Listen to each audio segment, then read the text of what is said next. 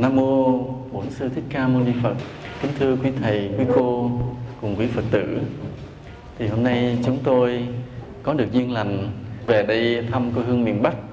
Và đêm nay được ghé lại thăm Hải Phòng, là nơi mà chúng tôi thấy rằng đạo tâm của tăng ni Phật tử rất là mạnh. Là nơi mặc dù là ở xa xôi trong miền Nam, nhưng mà chúng tôi rất là trân trọng, quý hóa và tin tưởng.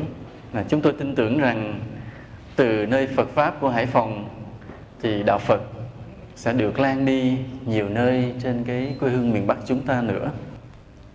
Lần này thì chúng tôi không có định là sẽ trao đổi đạo lý nhiều. Chuyến đi của chúng tôi lần này là một chuyện rất riêng tư. Chúng tôi chỉ đưa ông bà cụ thân sinh của tôi về thăm quê hương miền Bắc, về thăm quê bác, chỉ như vậy thôi, về thăm thủ đô. Nhưng vì là quý Phật tử ở Hải Phòng biết cho nên cũng yêu cầu ra đây.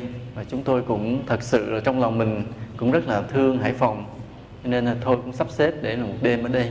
Sáng mai chúng tôi về lại Hà Nội rồi vào trong Nam.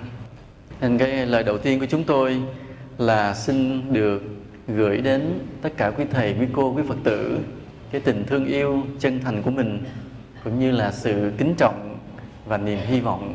Niềm hy vọng tin tưởng nghĩa là quý thầy, quý cô cũng như các Phật tử ở Hải Phòng sẽ là người làm rạng danh cho Phật Pháp ở miền Bắc này. Mà hôm nay thì chúng ta có hai phần để trao đổi. Phần thứ nhất là chúng tôi nói sơ qua một cái đề tài nhỏ là phẩm chất của người đệ tử Phật.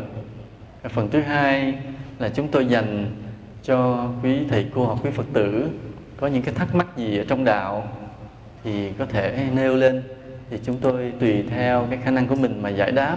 Nhưng cũng dặn trước là xin vui lòng lựa những câu hỏi nào thiệt dễ giùm, vì khó quá sợ bí.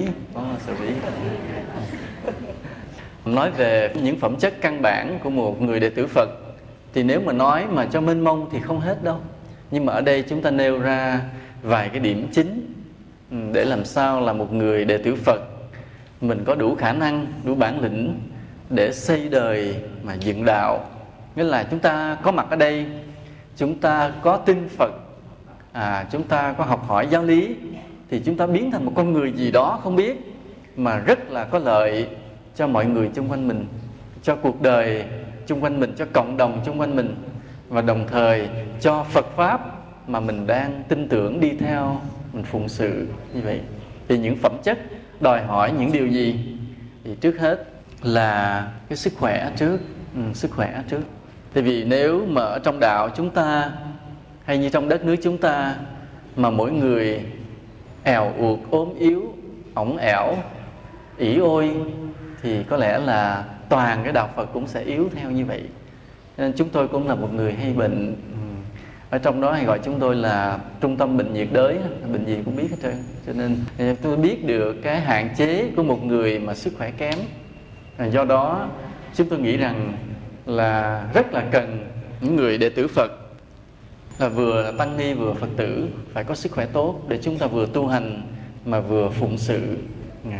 Vì nếu không có sức khỏe chúng ta không làm được những điều này. Tuy nhiên cái sức khỏe thì lệ thuộc vào nhiều yếu tố, mà có một yếu tố rất là khó chịu là cái thể chất của người Việt Nam mình yếu, không có khỏe mạnh.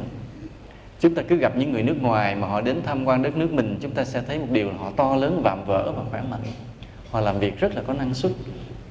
Người Việt Nam mình không bằng. Đây là một sự thật. Bây giờ mình có tập luyện, mình có dinh dưỡng, uống thuốc thang, thì ở bên nước ngoài họ cũng biết những điều đó hết. Và họ cũng sẽ làm tốt hơn mình, họ lại cũng khỏe hơn mình, và mình tiếp tục yếu hơn họ như vậy. Nên đây chúng ta có một cái phương pháp truyền thống của cha ông để lại là phương pháp khí công. Cho nên chúng tôi hay khuyến khích là mọi người cố gắng tập khí công để nâng cao thể lực. Cái phương pháp khí công ở Việt Nam mình không thiếu, nhưng bị bí truyền. Còn ở bên Trung Hoa họ dạy tràn lan hết trơn. Cho nên người Trung Hoa thời gian gần đây họ nâng cao thể lực rất là tốt. Nên người Việt Nam mình thì không được. Có nhiều người ở Việt Nam giỏi về nội lực, về khí công, nhưng mà chỉ giấu cho gia đình biết. Có khi bất ngờ chết ngang cái rồi mất luôn, thất truyền. Nên vì vậy chúng tôi hay khuyến khích là những người Phật tử nào mà biết về cái khí công nên phổ biến rộng rãi cho huynh đệ Phật tử của mình để cùng nâng cao cái thể lực. Đây là một cái quan trọng. Vì lối tập khí công nhẹ nhàng, phù hợp cho người già, người yếu, người bệnh, phụ nữ, trẻ em. Nhưng mà hiệu quả thì rất là lớn, để làm cho cái sức khỏe tăng cường lên rất là lạ lùng. Tập thì rất là nhẹ, mà kết quả thì lại rất là lớn. Có một điều về sức khỏe mà chúng ta để ý nữa là tránh những cái cuộc sống sa đọa trụy lạc. Vì cái cuộc sống mà sa đọa trụy lạc làm cho chúng ta suy giảm sức khỏe. Vì vậy mà khi chúng tôi nghe ở nơi này nơi kia mở những cái vũ trường, trong đó có những tệ nạn về thuốc lắc, hoặc là những cái phim ảnh sách báo đồi trụy vân vân, thì chúng tôi biết đó là những môi trường mà tàn phá sức khỏe của dân tộc. Tàn phá sức khỏe dân tộc. Vì khi mà nhiều người họ đến đó, họ vui chơi, họ hưởng thụ, thì những cái năng lực mà đáng lẽ họ phải dùng để mà lo cho đạo, lo cho đời, lo cho con người, để phụng sự, để xây dựng, thì họ tiêu phí hết vào trong những cuộc chơi vô bổ.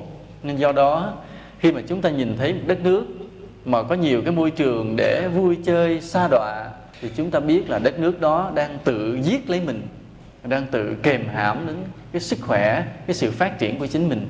Ví dụ như lớp trẻ thanh niên vậy, là đang được bồi dưỡng, học tập, rèn luyện để cho có sức khỏe. Nhưng mà những cái vũ trường, cái ma túy, những cái đồi trụy, trai gái vân vân, nó tiêu phí hết, nó thu hút, nó cuốn mất hết tất cả cái tinh lực, cái sức khỏe của người trẻ, và người ta không còn sức để phụng sự nữa. Nên vì vậy là một đất nước muốn tốt, chúng ta phải hạn chế những cái nơi vui chơi như vậy. Và Phật tử cũng vậy. Ví dụ như mình ở trong nhà, mình biết dạy con mình nghiêm túc, rèn luyện thể chất, đạo đức, sức khỏe vân vân, phải biết kiềm chế, răn đe con cháu mình làm sao để chúng tự giác, tránh xa những cái nơi mà vui chơi sa đọa trụy lạc vô bổ như thế, để cho con trẻ của mình, con cháu của mình giữ gìn được cái sức khỏe lâu dài cho bản thân nó, và cũng là cho cái tiềm lực của cả đất nước này, mà gần hơn nữa là cho Phật Pháp nữa. Ví dụ nếu mình có sức khỏe, mình có thể tu hành, mình làm được nhiều việc từ thiện vân vân. Vì trong cái việc tu hành, sức khỏe đòi hỏi ghê gớm lắm. Tự nhiên ban đầu mình tu ít không nói gì, nhưng mà nếu đi sâu vào trong cái tâm linh, thì cái sức khỏe vững chắc là một điều kiện rất quan trọng. Nên nãy giờ chúng ta nói về một yếu tố sức khỏe là quan trọng. Vì vậy quý thầy quý cô vậy cũng cố gắng có cái phương pháp rèn luyện khí công. Ở ngoài Bắc mình ngày xưa có cái truyền thống nó tốt lắm đó. Không biết bây giờ còn có phổ biến hay không. Ở đây còn không? Luyện khí công dưỡng sinh đó. Phải tìm lại, quý thầy quý cô phải là người đầu tàu đi tìm lại để rồi mình tập và rèn luyện cho Phật tử. Nghĩa là khi Phật tử đến chùa, ví dụ như là buổi chiều đến chùa tụng kinh, là không phải là chỉ đến chùa lên chính điện tụng kinh, mà phải được quý thầy quý cô đứng ra tập khí công nửa tiếng đồng hồ rồi mới tụng kinh. Rồi tụng kinh xong rồi mình có thể ngồi thiền nửa tiếng đồng hồ. Phải như vậy, tức là mình đến chùa là sinh hoạt rất là lành mạnh và rất là bổ ích trong đó. Rồi những cái ngày đặc biệt như là tối thứ Bảy phải được nghe giảng dạy, quý thầy quý cô phải lên chương trình giảng dạy Phật tử. Không thể nào mà cứ để Phật tử đến chùa tụng kinh rồi thôi, rồi cái bài kinh cứ lặp đi lặp lại hết năm này qua năm kia, thì đạo Phật mình mất hết sinh khí. Vì vậy đây bắt buộc là quý thầy quý cô phải luân phiên với nhau. Ví dụ như tối thứ Bảy và sáng Chủ nhật phải giảng, là tối thứ Bảy phân công thầy này, sáng Chủ nhật thầy cô kia vân vân. Cứ phải luân phiên, là không cần giảng nhiều. Quý Phật tử không cần phải nghe dài lắm đâu. Quý thầy quý cô bố trí cho chừng 30 phút thôi. Một tuần mình chuẩn bị rồi mình luân phiên nhau. Ví dụ với số người mình như vậy, nhiều khi là phải 3 tháng mới tới khi mình giảng lại. Trong 3 tháng đó mình đã chuẩn bị được đề tài tốt rồi.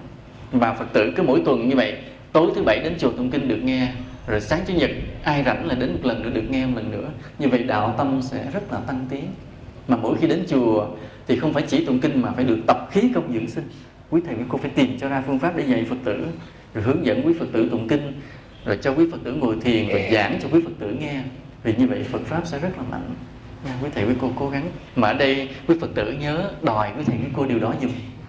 Hôm nay thì con đến xin quý thầy cô dạy khí công dưỡng sinh.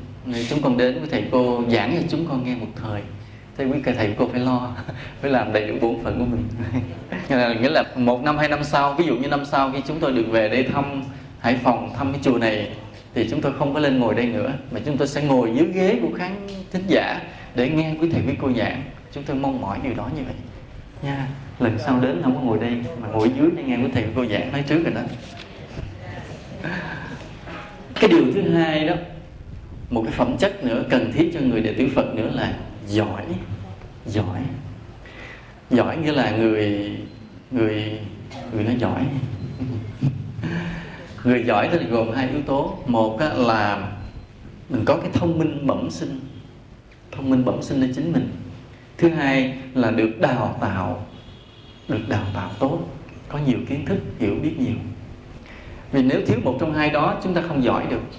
Ví dụ như là nếu cái người này sinh ra có cái gen thông minh nhưng mà không được đào tạo, không được học hỏi, không có kiến thức thì cũng không giỏi. Thông minh mà không giỏi. Hoặc là cái người không có thông minh rồi được đào tạo rất nhiều, có kiến thức nhưng cũng không giỏi vì không thông minh. Cho nên để cho một người mà giỏi, làm được nhiều việc trong cuộc sống này, chúng ta đòi hỏi hai yếu tố. Một là phải thông minh bẩm sinh, hai là được đào tạo tốt. Thì như vậy mới giỏi được. Con đồng ý không? Đồng ý không? Thì muốn cho mình có cái thông minh bẩm sinh thì mình phải có cái phước từ nhiều kiếp trước. Tức là đời trước mình có cái phước thì đời này sinh ra tự nhiên mình thông minh. Rồi bây giờ có người sẽ hỏi, ví dụ như bây giờ như tôi lỡ sinh ra không thông minh trong kiếp này, mà bây giờ đợi kiếp sau phải thông minh lâu quá, giờ phải làm sao cho có thể thông minh trong kiếp này lên một chút, được không? Có ai có biết cách gì không? Có ai biết cách chỉ chúng tôi luôn? Tôi cũng biết. Sự thật là có, dĩ nhiên là không vượt bực, nhưng có cái phương pháp tu tập để chúng ta thông minh hơn những năm trước rất là rõ. Trong đạo Phật có con đường đó. Còn mà để thông minh xuất sắc thì phải đợi kiếp sau. Nghĩa là kiếp này chúng ta gây những cái nhân lành, chúng ta làm nhiều việc thiện đúng nghĩa, thì qua kiếp sau chúng ta giỏi xuất sắc. Nhưng bây giờ không kịp. Chúng ta có thể nâng cái thông minh của mình ngay trong kiếp này một phần nào, bằng cách những việc như thế này: giúp người khác học tập, giúp người khác về nghề nghiệp, có cái gì biết mình chỉ vẽ người ta, thường lạy Phật, có ngồi thiền để tâm được định, vì tâm mà định là thông minh dữ lắm. Và một điều nữa là rất khiêm hạ, biết tôn trọng mọi người. Ví dụ như một người giỏi đi, nhưng mà tâm mình kiêu mạn, mình luôn luôn trong đầu mình cứ nghĩ mình giỏi hơn người khác, thì 3 năm sau sẽ đổ vỡ, mình sẽ dở hơn người khác. Còn mình tu cái tâm khiêm hạ, lúc nào mình cũng biết tôn trọng mọi người, lúc nào mình cũng hy vọng người khác sẽ giỏi hơn mình, thì 3 năm sau tự nhiên mình thông minh hơn những năm trước liền. Cái tâm khiêm hạ như vậy. Nhưng mà điều là cái khó là cái tâm khiêm hạ này rất là khó tu. Vì đa phần chúng ta hay kiêu mạn, chúng ta muốn tranh hơn với người khác, chúng ta luôn luôn chứng tỏ rằng mình giỏi người khác. Chưa chứng tỏ được thì tự trong lòng mình đã âm thầm cho rằng mình giỏi hơn người khác. Và chính vì vậy, chính vì cái kiêu mạn đó mà phá mất cái công đức trong tâm mình, làm cho mình dở dần đi. Nên vì vậy là chúng ta là người đệ tử Phật biết tu hành, lúc nào âm thầm trong tâm mình cũng nghĩ rằng mình hãy còn dở. Những người xung quanh mình coi vậy đó là vẫn có điểm hay hơn mình. Phải tìm cho ra cái hay của mọi người xung quanh để mình thương yêu, mình quý trọng. Như bản thân chúng tôi cũng vậy. Có nhiều người cứ nghĩ chúng tôi là một giảng sư, là có viết sách, giảng bài, chắc giỏi lắm. Nhưng trong thâm tâm chúng tôi không nghĩ như vậy. Trong thâm tâm khi chúng tôi ra miền Bắc, gặp gỡ các Phật tử ở thủ đô Hải Phòng, thì chúng tôi nhìn người này người kia, chúng tôi đều thấy là những con người ở miền Bắc này có cái sâu sắc đặc biệt. Chúng tôi không nói là miền Nam không có, mà chúng tôi muốn chỉ nói là nhiều khi cá nhân chúng tôi không có, mà lại tìm thấy nơi những người Phật tử rất là bình thường, nhưng họ vẫn có những cái sâu sắc đặc biệt, đều đáng để cho mình quý trọng. Và chúng ta ráng tu tập như vậy, lúc nào cũng nghĩ mình thấp, mình dở, luôn luôn mong cho mọi người giỏi hơn mình. Nếu mình có cái tâm đó thì 3 năm sau bỗng nhiên cái trí thông minh mình phát triển ra. Cái này rất là dễ tu, không tốn tiền nhiều mà có hiệu quả lớn. Còn cái tốn tiền là cái này, là khi mà mình thấy cái người sinh viên, học sinh đi học á, mình tặng vở, tặng viết, tặng những cái dụng cụ học tập. Thậm chí cái người nghèo á, mình đóng tiền cho người ta học nếu mình có tiền. Thì cái cách làm phước đó tốn tiền và cũng đem lại cái quả báo là mình sẽ thông minh. trong hiện đời một phần và qua đời sau rất xuất sắc, nên mình giúp cho người khác học tập. Nên mình biết điều gì hay mình chỉ vẽ cho người khác, không giấu, thì hiện đời mình sẽ nâng cao được cái mức thông minh của mình, mà qua đời sau mình cũng sẽ rất xuất sắc. Chúng ta để ý điều đó. Còn ví dụ mình biết điều gì hay, mình sợ người khác biết, họ sẽ bằng mình, họ không kém mình giấu điều đó lại, thì đây là một tai họa về nhân quả. Phước chúng ta mất hết, đời sau mình sẽ ngu. Đời sau mình sẽ ngu. Như có một cái sư cô đó, con này cô chán chuyện đời, rồi mến đạo, cô phát tâm cô đi tu. Cô đi tu thì vào chùa đầu tiên cô không biết chữ, học hành thì trầy lên trật xuống, không được. Mặc dù cái tâm tu hành thì rất là tốt, nhưng mà không được. Thì cô cứ lễ Phật, cô sám hối, cô tìm cái nguyên nhân tại sao mà cô bị như vậy. Thì một đêm Phật cho cô mộng thấy một giấc mơ kiếp trước. Thì cô mộng thấy kiếp trước cô là một cái người nam, và đã từng đi tu nữa, mà người nam học rất là giỏi trong lớp, nhưng mà chỉ có cái tâm là giấu những điều mình biết, không chỉ cho bạn mình, vì sợ bạn mình hơn mình. Chỉ vì cái tâm đó thôi mà trải qua nhiều đời sau là cô đã biến thành một người nữ mà rất là dở, học không được, muốn học không được. Vậy nên chúng ta thấy vậy, nên cái tâm mình mà muốn cho người khác giỏi, tự nhiên chính mình giỏi trước. Đây là cái nhân quả rất là công bằng trong cuộc sống này. Như vậy chúng ta muốn cho người khác vui, chúng ta muốn cho mọi người hạnh phúc, tự nhiên mình hạnh phúc trước. Còn nếu mình lỡ một lời nói nào đó, mình làm cho người khác buồn, mình sẽ buồn trước. Nên trong cái cuộc sống này là như vậy. Lúc nào chúng ta cũng tập cái tâm từ bi. Mình nhìn mọi người xung quanh mình nhìn mọi người đi qua lại trên đường phố, khi mình nghĩ đến quê hương, mình nghĩ đến nhân loại, thì mình phải có một cái tâm niệm trong lòng mình là mong cho tất cả chúng sinh đều được hạnh phúc. Mới mong mỏi thôi. Còn mà mình làm thực sự thì mình chỉ làm được cho những người gần gũi xung quanh mình thôi. Mình làm gì được cho ai hạnh phúc, ai an vui, thì đó là bổn phận của đệ tử Phật. Nhưng mà có cái lạ là khi mình làm cho người khác hạnh phúc, cái hạnh phúc đến với mình trước, không lâu. Nên nói cái trí thông minh cũng vậy, là chúng ta phải giúp cho người khác giỏi lên thì mình sẽ được giỏi. Và đây là phẩm chất thứ hai của người đệ tử Phật, là phải giỏi. Vì chúng ta có giỏi, chúng ta mới có cái sáng tạo điều này, suy luận điều kia, hiểu biết điều nọ, mới có cái sự phán đoán, nhận định sâu sắc, chúng ta làm việc mới chính xác, chúng ta mới lo được cho đạo, lo được cho con người, cũng như là đóng góp vào được những cái việc của cuộc đời, của cộng đồng, của quốc gia, của xã hội. Nên phải giỏi. Rồi có nhiều cụ nghĩ mình đã già rồi, bây giờ tuổi đời không còn bao nhiêu, giỏi làm gì nữa đâu, rồi chờ chết. Không sao, chết không phải là hết. Đừng ai nghĩ rằng chết là hết nha. Chết, chúng ta bước sang một trạng thái tồn tại khác để chờ đầu thai trở lại thôi, chả đi đâu xa cả. Nhưng mà nếu mình tận dụng những năm tháng cuối đời để mình làm phước cho mạnh, tức là sau này khi đầu thai lại mình có được nhiều phước để sống. Con người ta hơn nhau phước, không có nói cái giỏi, mà hơn nhau cái phước. Giỏi chỉ là một yếu tố của phước thôi. Ví dụ bây giờ mình nghĩ năm nay mình 65 tuổi, 70, 75, 80 gì đó, giờ đi chùa lết lết được ngày nào đi ngày đó, không biết là sống chết ngày nào, giờ không còn thời gian làm điều gì. Đừng nghĩ như vậy. Giờ một ngày chúng ta làm phước, chúng ta cũng có được cái phước để mang đi qua kiếp sau. 2 ngày, 1 tháng, 2 tháng, 1 năm, 2 năm, còn sống ngày nào được, ráng tìm cách giúp đỡ mọi người xung quanh mình, giúp cho người ta biết đạo nè, giúp cho người ta qua cảnh khổ nè, vân vân. Làm gì được chúng ta ráng làm. Nhiều khi làm, ví dụ mình định cái công chuyện là làm năm, làm nửa năm mình chết, nhưng mà nửa năm công đức đó cũng làm được một cái phước lớn để qua kiếp sau chúng ta trở lại, chúng ta có cái vinh quang hơn. Còn những người trẻ tuổi hơn, những người mà mình nghĩ rằng cái chết đến với mình cũng còn xa lắm, thì chúng ta có nhiều thời gian để làm phước. Sống trên đời như vậy hơn thua nhau làm phước. Và đó là điều mà chúng ta xây dựng cái kiếp sau cho mình để được giỏi. Mà có giỏi rồi mình đem cái giỏi đó không phải để cạnh tranh hơn thua, mà cũng để tiếp tục phụng sự cho con người, cho Phật Pháp mà thôi. Cái yếu tố thứ ba, cái phẩm chất thứ ba của người đệ tử Phật cần phải có nữa, mà rất là quan trọng, là đạo đức. Đây là điều mà chắc không có ai từ chối, phải không? Chúng ta đến với Phật Pháp, chúng ta đến với đạo, bởi vì chúng ta tin tưởng chắc rằng là đạo Phật cho chúng ta đạo đức, đem đến đạo đức cho mọi người, để mọi người sống với nhau yên vui. Và ví dụ như chúng ta đến chùa, chúng ta thương mến quý thầy quý cô, cũng bởi vì điều gì? Cũng bởi vì đạo đức.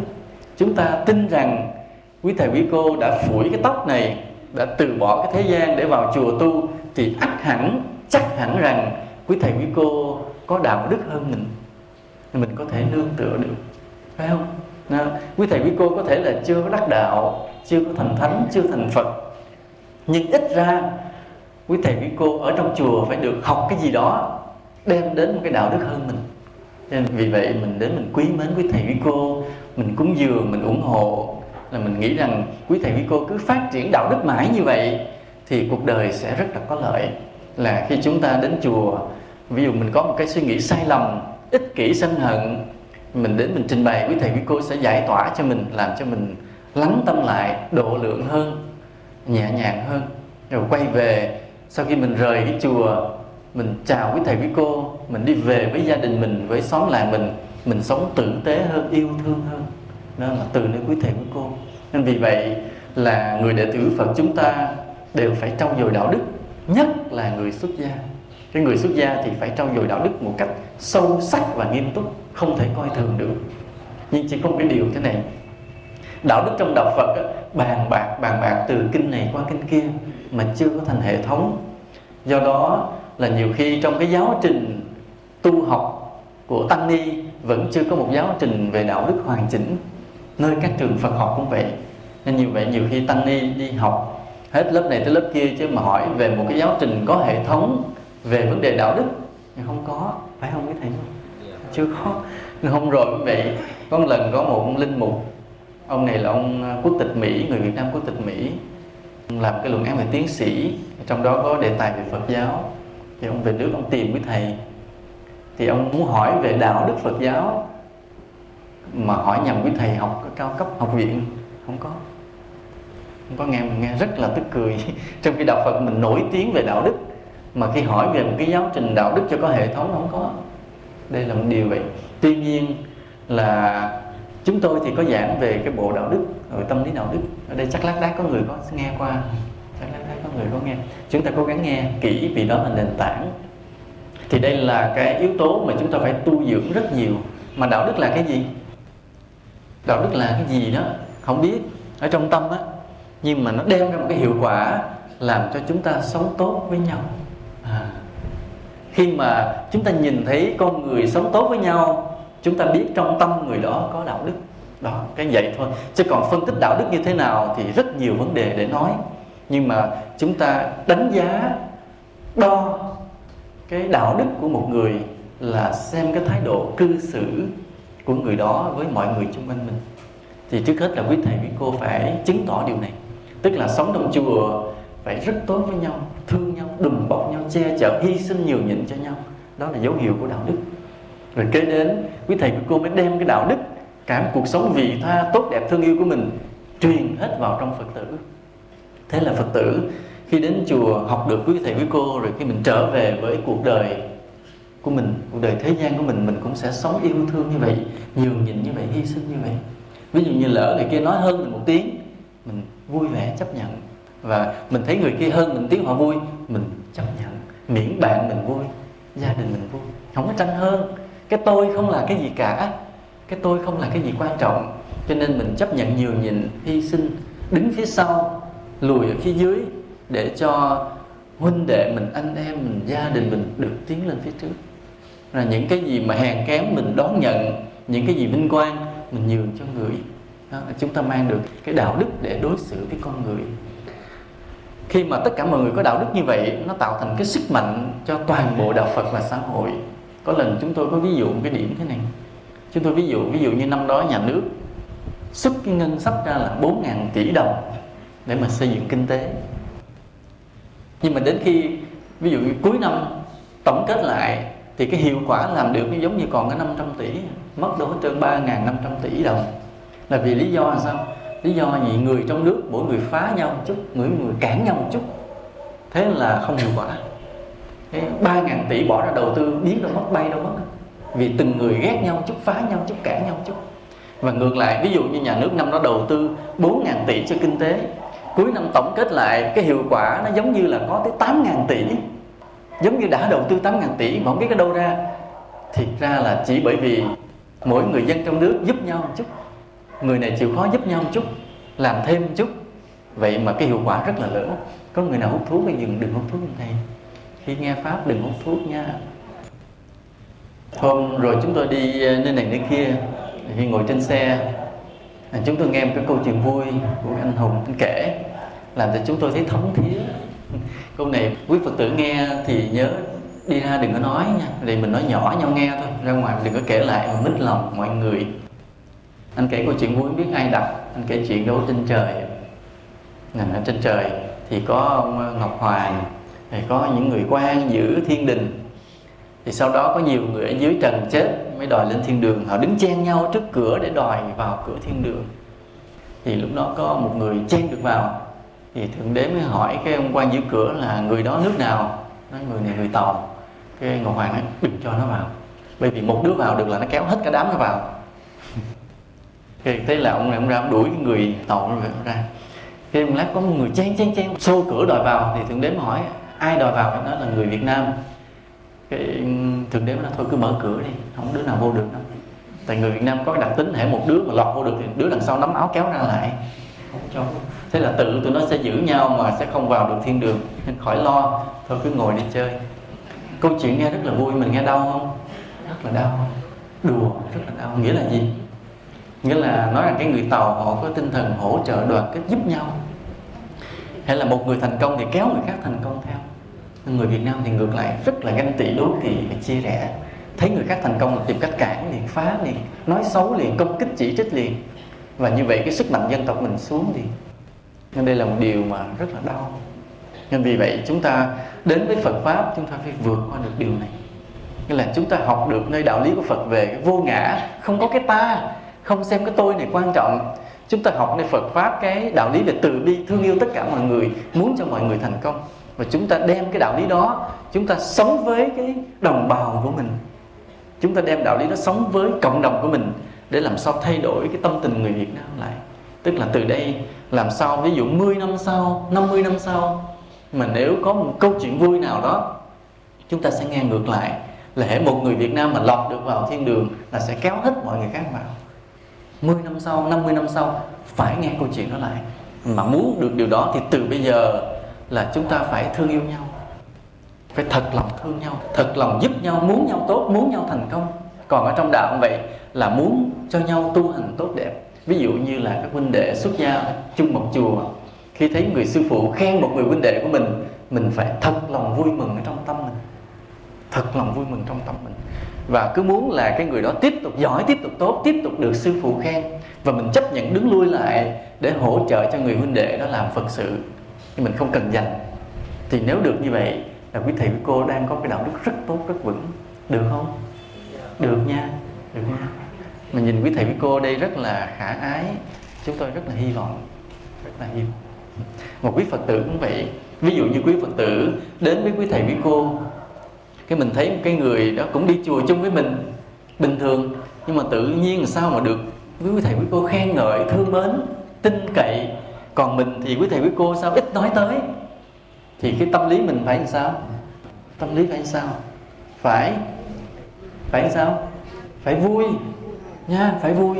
Phải vui tức là mình nghĩ rằng cái người huynh đệ đó có cái ưu điểm, tu có tiến bộ, cho nên được quý thầy quý cô tin tưởng. Chứ đừng có nghĩ rằng sao đi chùa giống nhau mà cứ để ý người kia, thầy cô cứ thiên vị người kia làm sao vậy? Tôi xù cái chùa này tôi không thèm đi nữa, tôi kiếm chùa khác. Chùa nào mà ai cưng tôi mới đi. Như vậy đúng là mình bị chia rẽ, mình bị đố kỵ. Cho nên từ đây vậy mình chấp nhận, mình đứng phía sau đó. Hễ mình nghe một người nào khác được khen, mình phải vui mừng, mình đẩy thêm tới nữa. Ví dụ như một người khác hỏi mình về một người huynh đệ, nói thấy chị với cái chị A đó cùng đi chùa, thì chị xem cái chị A đi chùa về mà có tốt hay không. Mình phải trả lời làm sao? Phải trả lời nói là chị A đó đi chùa tu tập tốt hơn tôi.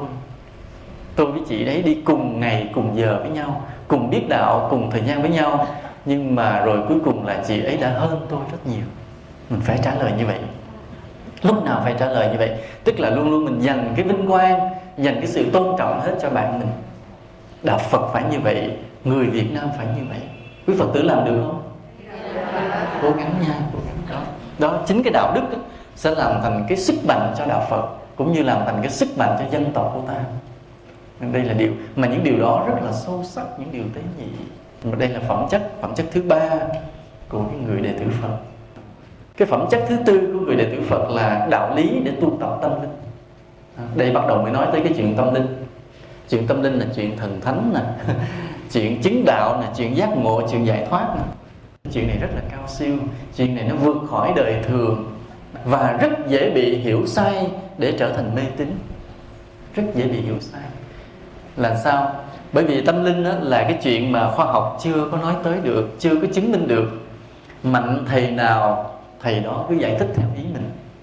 Rồi quý thầy quý cô trong đạo Phật thì dựa vào lời Phật dạy để giải thích thì tương đối còn chuẩn, còn có cái đạo lý, có cái nhân quả ở trong đó. Nhưng mà nếu rơi vào tay của một người không hiểu biết Phật Pháp mà họ dựng lên một cái đền, cái gì riêng cá nhân đó, thì họ sẽ giải thích cái thế giới thần thánh theo ý kiến cá nhân và tạo thành một cái tình trạng mê tín trong cộng đồng, trong quần chúng. Đây là điều chúng ta phải cẩn thận. Nhưng bây giờ sẽ có người hỏi là làm thế nào để biết rằng người này là hiểu Phật Pháp đúng, hoặc là cái người kia là bị rơi vào mê tín. Chúng ta dựa vào đâu để biết? Bởi vì tin thần thánh thì điều đó là giống nhau rồi, phải không? Cái người mê tín cũng tin thần thánh. Chúng ta là người đệ tử Phật chân chính, chúng ta cũng tin có thần thánh, đúng không? Vì có Phật mà, có chư Bồ Tát, có chư Thiên mà, có địa ngục mà.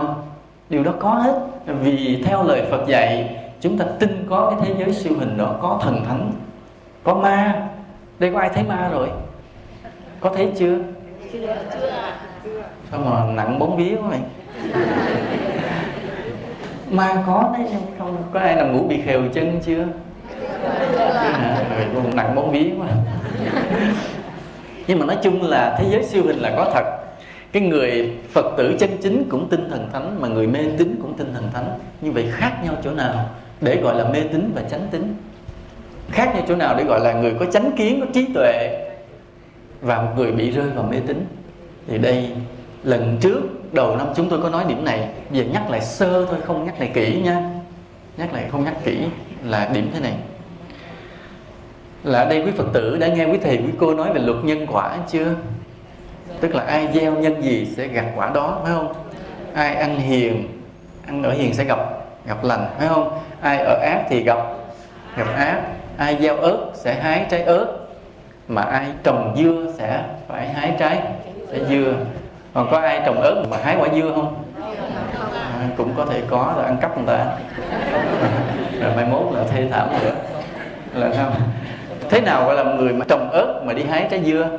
Tức là mình gieo cái nhân xấu, ác độc, nhưng mà thay vì mình phải bị trừng phạt, mình phải tránh né, mình lừa dối để tiếp tục mình chiếm đoạt tài sản của người khác nữa. Thì đó gọi là trồng ớt mà lại hái dưa, cũng hái lén của người ta, phải của mình. Thì sau này quả báo làm sao? Rất là khổ sở, phải không? Nhưng đại khái thế này, cái người mà Phật tử có trí tuệ, có chánh kiến á, là phải hiểu cho kỹ luật nhân quả. Chúng ta muốn cái điều tốt với mình thì chúng ta phải làm điều tốt cho mọi người. Đó là người Phật tử có chánh kiến, không mê tín. Còn ví dụ như chúng ta chưa làm được điều tốt gì cho mọi người, mà chúng ta chỉ cầu khấn thần thánh đem đến điều tốt cho mình, thì đó là mê tín, khác nhau chút xíu. Đó, bây giờ đây chúng ta có mê tín chưa? Hơi nhiều đấy nha. Nếu mà quỳ lạy trước Phật mà khấn thì chúng ta sẽ nghe đầy mê tín. Xin cầu cho con là cầu được ước thấy ha, nói người ta nghe, đe người ta sợ, thấy không? Vân vân, nghĩa là đủ thứ chuyện chúng ta cầu đủ. Đó là có một lần chúng tôi vô tình đứng nghe một người khấn mà trong Nam không biết cái này nha. Phải nói là ngoài Bắc có một cái văn hóa là khấn cầu thần thánh hay không thể tưởng được. Nói những bài dài dân dân, có câu có vần có kệ, ôi quá chừng. Miền Nam là bái thua luôn, không biết chuyện này. Bữa nào chúng tôi tính là lén nó khấn, thâu một cái bài khấn đem về để dạy trong miền Nam cho biết. Nhưng mà có một điều thế này là điều đó rất dễ rơi vào mê tín, là chúng ta cầu cái điều tốt đẹp cho mình mà chúng ta trước đó không có làm nhiều việc tốt cho mọi người, nên đó dễ rơi vào mê tín.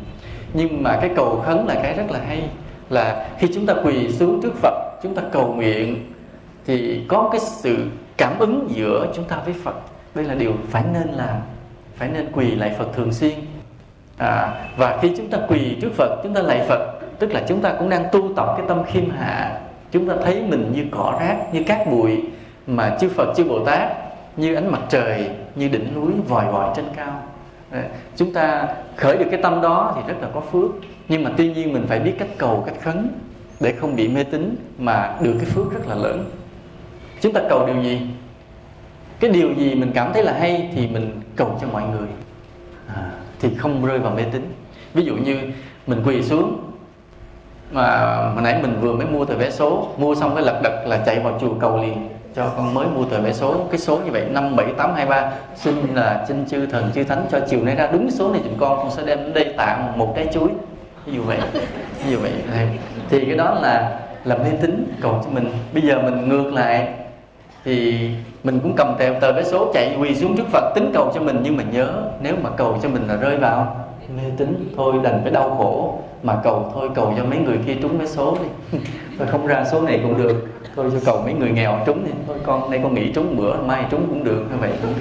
Nên là cái điều gì mình nghĩ là tốt thì mình hãy cầu cho mọi người. Ví dụ mình nghĩ cầu cho con thi đậu, nghĩ thôi cho con thiên hạ ai thi cũng đậu hết, thấy không? Nói sao con thất nghiệp hoài, cầu Phật gia hộ cho con có việc làm, nhưng mà ngồi nghĩ cầu cho mình rơi vào ích kỷ và mê tín. Tôi cầu xin Phật gia hộ cho trên thế gian này đừng có ai thất nghiệp, ai cũng có việc làm để họ có thể sống một đời sống ổn định tốt đẹp. Tức là khi chúng ta cầu á, chúng ta cầu hết cho mọi người, cho bá gia bá tánh, thì cái tâm chúng ta càng lúc càng độ lượng, phước càng lúc càng lớn, thì Phật trời thương mình trước. Thương mình trước, đây là điều rất là lạ. Hãy cầu cho mọi người. Nên có những người nói chứ, ủa sao thấy cái bà Tư đó bà đi chùa 10 năm nay mà càng đi chùa bà càng dữ. Có không? Có chuyện đó không? Có. Ai như vậy giơ tay lên thì xem mặt. Ai mà đi chùa 10 năm mà càng đi càng dữ. Lý do vì sao? Lý do là bởi vì mỗi lần đi chùa cứ cầu cho mình. Thì như vậy là ích kỷ hay là vị tha? Ích kỷ.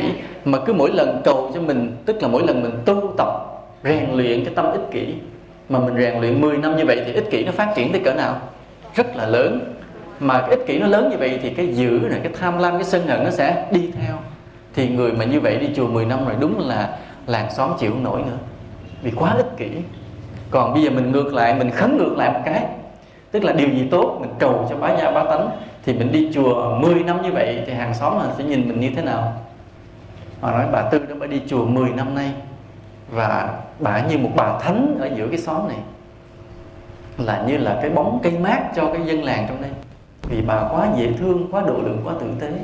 Cũng chưa làm được cái gì, mình chỉ cầu cho mọi người thôi.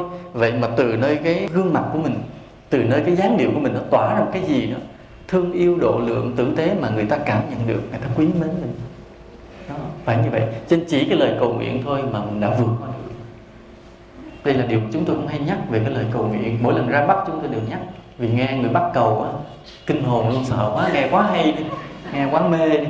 Cho nên nhắc là sửa lại chút lại thì sẽ rất là tuyệt vời. Cái đạo lý tâm linh này là cái giai đoạn tu tập ở trên cao, cho nên chúng ta đừng có vội đi sớm. Ví dụ có người đến với chùa nói thưa thầy, thưa cô, dạy cho con tu làm sao chết con vãng sanh cực lạc liền, thì người đó vội vàng sẽ không vãng sanh được. Vì vội.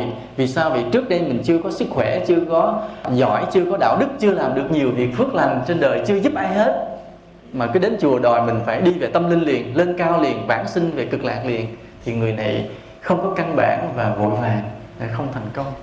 Nên chúng ta vậy, trước khi muốn đi đến với cái việc tu tập tâm linh, đắc đạo, chứng đạo, vãng sanh gì đó, chúng ta phải sống rất tốt với con người trước. Đó là giai đoạn căn bản.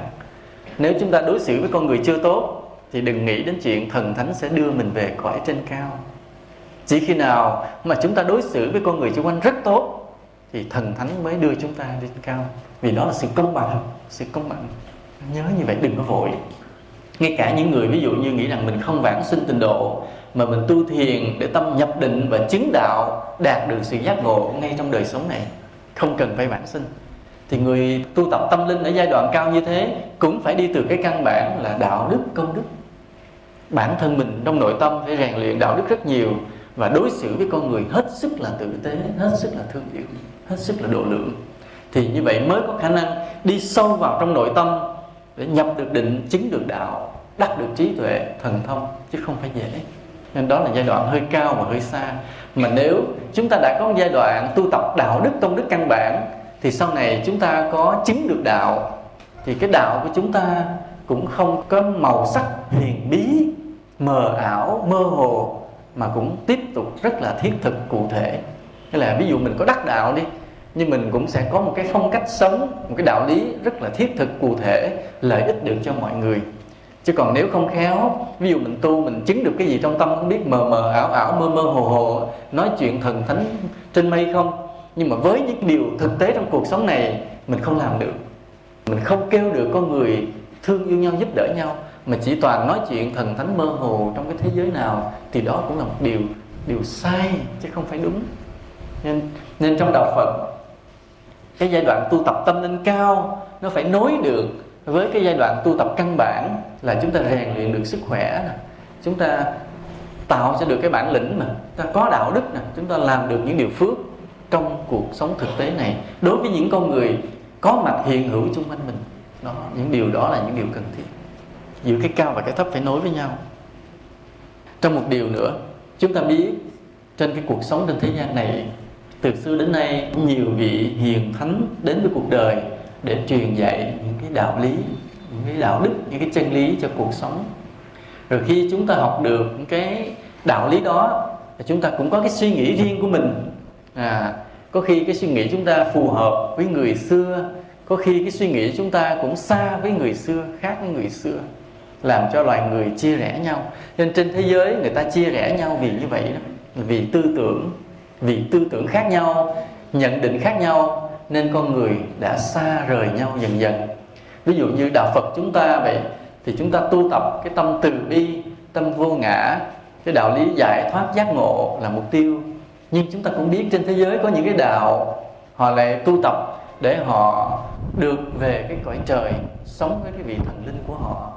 Thậm chí có những cái đạo mà họ sẵn sàng giết người khủng bố, và họ cho rằng điều đó là làm đẹp lòng thần thánh, để thần thánh sẽ đưa họ về cõi trời. Chính những cái nhận định khác nhau như vậy mà làm cho con người trên thế giới này chia rẽ nhau, xa rời nhau. Đây là điều rất là đáng buồn. Và nhiệm vụ của người đệ tử Phật chúng ta là hàn gắn lại thế giới, nối kết lại thế giới. Nhưng mà muốn hàn gắn lại thế giới, nối kết lại thế giới, chúng ta phải có một cái chân lý chung, phải không? Khi nào có một cái đạo lý chung thì tự con người sẽ đến với nhau, phải không? Còn không có một cái đạo lý chung, người ta tiếp tục quay lưng với nhau. Nên vì vậy là bản thân chúng ta tu hành, học hỏi với Phật Pháp, tức là chúng ta cố gắng đi tìm một cái chân lý đúng nhất, chung nhất cho toàn thể nhân loại, chứ không phải riêng cho bản thân mình đâu, mà chúng ta đi tìm cho toàn thể nhân loại. Có thể chúng ta vẫn chưa nói lên cái tiếng nói để kêu gọi con người trên toàn thế giới này thương yêu nhau, có thể mình chưa đủ sức để làm việc đó. Nhưng trong cái tâm niệm của mình, trong cái sự tu tập của mình từng giờ từng phút, mình vẫn phải biết ước mơ điều đó. Phải biết ước mơ rằng là ngày nào đó trên thế giới này con người ta tìm thấy được một đạo lý rất chung, để rồi con người ta nắm tay nhau, thương yêu nhau, nhìn nhau bằng ánh mắt ưu ái, để người ta dừng lại, chấm dứt cái sự quay lưng trong cái thù hận, trong cái chia rẽ hoặc là chém giết. Nên là chúng ta đến với Phật Pháp, chúng ta phải thấy mình có một cái trách nhiệm nặng chứ không phải là nhẹ. Đó là trong cái sự tu hành của riêng cá nhân mình, tu dưỡng cái đạo đức, cái tâm linh, cái giải thoát, cái giác ngộ gì đó, trong đó chúng ta gắn cái trách nhiệm của mình đối với toàn thế giới này là góp phần tìm được một cái đạo lý rất chung cho toàn thể nhân loại, để ngày nào đó con người được đoàn kết nhau, thương yêu nhau. Điều này làm được không? Ráng làm nha. Dù mình chưa làm được điều gì rõ ràng, nhưng trong tâm mình phải có cái ước mơ như thế, phải thấy được cái trách nhiệm như thế nha, nhớ như vậy. Dĩ nhiên là chúng ta cũng phải cảnh giác với kẻ xấu. Ví dụ như chúng ta đến với Phật Pháp, chúng ta tu hành, thì chúng ta tu tập một cách hiền lành, và đôi khi mình hay bị cái bệnh dễ tin, nghĩa là ai nói gì cũng có thể dễ tin. Cái người đến với tín ngưỡng dễ bị cái bệnh cả tin. Tuy nhiên chúng ta phải có trí tuệ và cảnh giác. Có trí tuệ và cảnh giác làm sao? Là cũng có những cái kẻ họ lợi dụng tín ngưỡng, lợi dụng đạo Pháp để họ làm những cái chuyện xấu. Những cái chuyện xấu đó ví dụ như là lôi kéo, phe nhóm, gây xáo trộn cái trật tự trị an, cái an ninh, cái bình yên của quốc gia mình, thì đó cũng là kẻ xấu. Vì chúng ta đến với Phật Pháp, chúng ta mong muốn một sự tu hành tốt đẹp, ổn định, hiền lành, hòa bình. Nhưng mà có những kẻ xấu, họ cũng giả bộ đi đến với đạo, với con người, cũng nói lên về vấn đề tôn giáo, về tín ngưỡng. Nhưng mà cái âm mưu phía sau của họ là họ lôi kéo, kích động, gây rối, làm cho đất nước mình mất ổn định, hoặc làm cho đạo Phật mình mất ổn định và chia rẽ. Thì đây là điều mà những người đệ tử Phật chúng ta phải hết sức là cảnh giác. Không có được ngây thơ, Nghĩa là chúng ta rất hiền lành, rất tin Phật, rất nhu thuận với đạo lý, nhưng cũng rất cảnh giác với những kẻ nào mà có âm mưu xấu. Nhớ như vậy nha. Nãy giờ thì chúng tôi đã trình bày sơ qua về một vài cái giáo lý căn bản để làm quà cho cái duyên hội ngộ của chúng ta với nhau vào hôm nay. Và kế đến nữa là chúng tôi muốn được quý thầy, quý cô, như quý Phật tử nêu lên những cái câu hỏi nào thiệt dễ để chúng tôi giải đáp cho vui với nhau. Nhớ thì mọi người có thể hỏi thôi. Nam mô Bổn Sư Thích Ca Mâu Ni Phật. Ai hỏi thì cầm micro hỏi để cho mọi người nghe.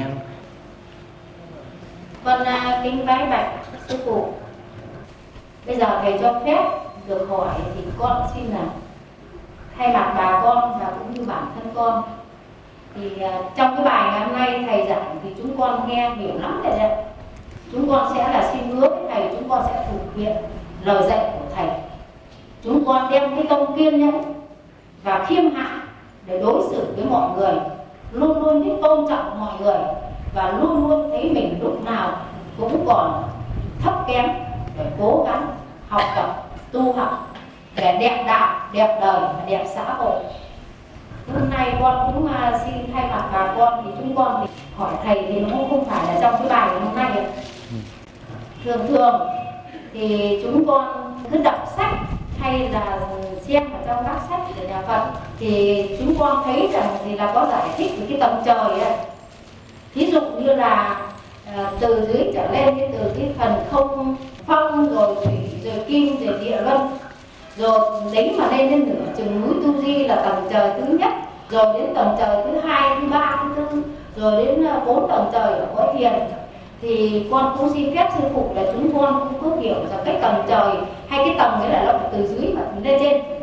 Thế thì vậy thì cái tầng trời ấy lại có nói cả 4 cõi thiền thiên, thì ý con muốn hỏi rằng thì là không biết cái tầng trời này thì ở trên, ví dụ như nói cái tầng trời ở cõi 1 thì là có chúng sinh sống trong cái cuộc sống vẫn còn tham dục, vẫn còn mang cái hình sắc như là trang điểm rồi là tu bổ cho cái bản ngã của mình. Rồi đến cái tầng trời thứ hai thì cái hình sắc là trang nghiêm. Rồi đến cái tầng trời nữa là cái tầng trời vô sắc giới, rồi là sắc giới và vô sắc giới. Thì con bạch với lại sư phụ là ý con cứ mênh mang, con không hiểu cái tầng trời nào. Vậy cái tầng trời ấy là ở qua cái tầng khí quyển hay ở trong lớp khí quyển? Mà những cái tầng trời ấy thì có những cái người như thế không? Hay là con cứ nghĩ hay là trong cái mức tu thiền của một người học Phật đến cái mức độ chứng từng phần một, thí dụ như là về sơ quả, rồi nhị thiền, tam thiền và tứ thiền là một. Câu thứ hai là hỏi từng câu thôi. Hỏi từng câu dễ nghe hơn. Thứ nhất là nói về tầng trời, thì các tầng trời là đều có thật thôi. Rồi khi mà ví dụ chúng ta chết, chúng ta đừng tưởng là hết nha. Chúng ta bước sang một hình thức tồn tại khác thôi, không có mang cái thân vật chất này thôi, nhưng chúng ta vẫn tiếp tục tồn tại ở một hình thức khác. Đối với Phật Pháp là như vậy. Vì đối với những chúng sinh mà có tội thì họ sẽ thấy họ xuất hiện trong một nơi rất đau khổ mà chúng ta gọi là địa ngục. Mà thực sự như vậy họ sẽ thấy có thật, chứ đừng có nói đó là ảo tưởng, vì rất là đau khổ. Nó ảo tưởng hay thật không biết, nhưng mà cực kỳ đau khổ. Ví dụ thấy bị lửa đốt, thấy bị dao cắt thì rất là đau khổ. Chứ đừng nói ở đó chỉ là ảo tưởng không thật, không phải có thật đàng hoàng. Hoặc là cái người mà sống biết làm điều phước thiện, tâm rất là lành, thậm chí tu thiền chứng được định, thì người này chết sẽ lên cõi trời. Mà quả thật có cái cõi rất là hạnh phúc đó. có một cái cõi tồn tại rất hạnh phúc để chúng ta sống. Nên đó là cõi có thật chứ không phải là ảo tưởng, không phải là tượng trưng. Nãy cô Tường Mẫn hỏi là ý nói giống như là ám chỉ cho một cảnh giới chứng ngộ nội tâm, nhưng không phải. Ở đây tâm và cảnh tương ưng, là cái người đó họ tu cái tâm chứng được mức đó, tâm họ lành như thế thì họ sẽ có cái cõi tương tính như thế để sinh về đó. Luôn luôn tâm và cảnh tương ứng với nhau, và cõi đó cõi có thật. Nhưng mà cõi đó ở tầng khí quyển nào thì xin thưa, cái chiều cao của cái thế giới tâm linh nó không đo bằng cái thước mà mình tính từ mặt đất. Ví dụ tầng khí quyển á, mình sẽ đo từ đây mình lên 1 cây số, 2 cây số, bao nhiêu cây số, thì khí quyển loãng dần rồi tới khi hết khí quyển mình ra ngoài quỹ đạo không gian, là mình đo theo thước của hình học, của vật lý. Còn cái chiều cao của những tầng trời lại đo theo chiều sâu của tâm linh. Đây nó thuộc một cái hệ khác, một cái channel khác, một cái kênh khác. Giống như ta bật tivi đó, bật qua kênh. Thì nãy như cô xin câu hỏi là theo cái kênh là kênh vật lý, đo từng 1 thước, 2 thước, 1 km, 2 km. Còn cái kênh của cái tầng trời thì đo theo mức độ hiền thiện của tâm, thanh tịnh của tâm. Cho nên nó không cùng hệ, mình không có nói được. Ví dụ như là chúng ta muốn đo thể tích thì chúng ta đo bằng gì? Lít phải không? Hay là mét khối? Vậy. Nhưng mà nếu chúng ta muốn đo trọng lượng thì đo bằng gam, kg. Bây giờ chúng ta hỏi, vậy 1 kg bằng mấy lít được không? Vì hai hệ khác nhau. Một cái hệ đo về cái sức nặng trọng lượng, một cái hệ đo về cái dung tích, hai hệ khác nhau. Giờ nói là so sánh trong cái hệ hình học vật lý là từ đây lên tới tầng lớp khí quyển cao mấy chục cây số, về cái tầng trời ở cây số nào không được, vì thuộc một hệ khác, thuộc về tâm linh. Cho nên nói bây giờ nếu mà thuộc hệ khác, vì làm sao chúng con tìm thấy, thì xin cứ tu, xin lên đó sẽ biết ngay. Ráng tu xin biết liền. Nên ráng tu tập, sống hiền thiện, thương người giúp người, chúng ta sẽ đi về cõi đó. A Di Đà Phật. Câu thứ 2, khi mà chúng con có tìm hiểu về Đức Phật, vì chúng con theo đạo Phật thì chúng con phải hiểu được ý nghĩa và hiểu được sự thực tế của Đức Phật. Vì cũng như người con ở trong nhà mà mình có người bố, người mẹ mà mình không hiểu gì thì là không đúng. Thì chúng con có tìm hiểu thì chúng con cũng thấy là trong đó có lời dạy rằng thì là khi mà Đức Phật ở trong cõi thế thì người có giảng pháp, thì có cái đoạn mà thầy giảng ở trong sách có nói là khi người giảng kinh Pháp Hoa thì có một cái hộ mà người giảng trên hư không. Thì cái này con cũng cứ nghĩ là không biết là trên hư không đây là trên một cái tầng trời, ở bên trên những cái khoảng không từ đầu của chúng ta trở lên và ra ngoài không gian. Thế còn nếu mà hư không ở đây thì chúng con không biết thì là con đã có tập hợp cùng với bạn bè, một số người cũng có học thức cả, thì có hỏi với con là thế bà thấy như thế nào, nói là giảng trên hư không. Thành con cứ phải đánh lằng cái chỗ này. Chuyện đơn giản thôi, có gì đâu. Trong kinh kể có những cái lần Đức Phật đã giảng pháp, là vì lúc đó cái hội giảng quá đông, mà nhiều chư thiên tử và chư Bồ Tát đến đầy nghẹt hết. Thì nếu mà ngồi dưới đất thì không đủ chỗ ngồi, và nhiều vị thiên tử Bồ Tát đã đến mà ngồi trên hư không. Thì những vị đó là những vị thần thánh mà, những vị Bồ Tát có thần thông. Con người mình đã đến nghe Đức Phật giảng pháp thì mình ngồi dưới đất thì mình chưa bay được. Nhưng mà các vị thiên tử, các vị Bồ Tát ở các cõi khác đến thì họ đâu cần phải ngồi dưới đất, họ ngồi lơ lửng. Mà không lẽ Đức Phật ngồi thấp hơn họ, phải không? Cho nên trong lúc đó Đức Phật cũng hiện thần lực, Ngài cất người lên ngồi giữa lơ lửng như hư không luôn. Nên đây là một cái thần thông của Phật. Mà nói như vậy thần thông như vậy là phải mê tín mơ hồ không? Vì người chứng đạo rồi họ có cái thần thông này. Thậm chí là có những vị mà tu yoga của Ấn Độ, những bậc thầy yoga Ấn Độ đó, tức là họ chưa thành Phật á, mà họ có thể ngồi kiết già, họ nhấc người lên lơ lửng gì đó 7 tấc mà. Chúng ta nghe báo đài nói đó, tivi cũng đã chiếu rõ ràng. TV nhà nước mình nó có chuyện lạ thế giới đó, chuyện lạ đó đây nó cũng đã chiếu cái người guru yoga là ông ngồi lơ lửng lên giữa. Thì dĩ nhiên là không được lâu đó, mà họ chỉ là một người tu bình thường. Còn Đức Phật thì tuyệt đối, trên Ngài muốn ngồi như không là ngồi cất lên, ngồi rất là cao.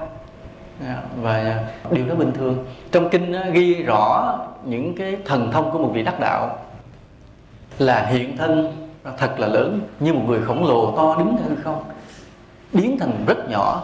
Hoặc là người đó có thể phân thân ra, một thân này hiện ra nhiều thân đứng ở khắp nơi, nhiều thân gom lại một thân. Hoặc là vị đó có thể biến sâu vào trong lòng đất, độn thổ, đi xuyên qua vách đá. Người đó đi trên nước như đi trên đất bằng, vân vân, có thể bay từ nơi này qua nơi kia. Trong kinh Phật ghi rất rõ điều đó. Tức là một người đắc đạo phải như vậy. Và có một cái câu chuyện về ngài Châu Lợi Bàn Đặc, tức là một người học không thuộc nổi kinh kệ, về sau ngài đắc đạo vậy. Thì lúc đó có một người thí chủ đến để thỉnh ngài đi thọ trai, mà đến không biết ai là ngài Châu Lợi Bàn Đặc. Vì lúc đó ngài hiện ra 1000 người giống như ngài, đi khắp cả khu vườn luôn.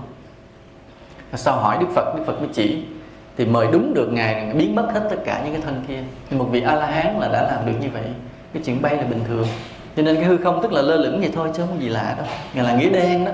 Cái đoạn đó diễn tả nghĩa đen hoàn toàn, chứ không phải nghĩa bóng, không có ám chỉ gì hết. Thực sự là như vậy. Lựa câu gì dễ đó. Nam mô Bổn Sư Thích Ca Mâu Ni Phật. Chúng con kính lạy hai thầy. Hôm nay là nhân duyên rất lớn, chúng con đã được đến đây để được cúi xin, cúi lạy và được xin nghe những điều dạy dỗ của thầy cho chúng con xin thực bạch. Thứ nhất là chúng con vừa được nghe thấy một Phật tử chị Xuân có nói rằng hứa với thầy là sẽ đem cái tâm khiêm hạ ra để sống, thì con thấy rằng con đỡ lời chị con một tí để cho thầy đỡ buồn.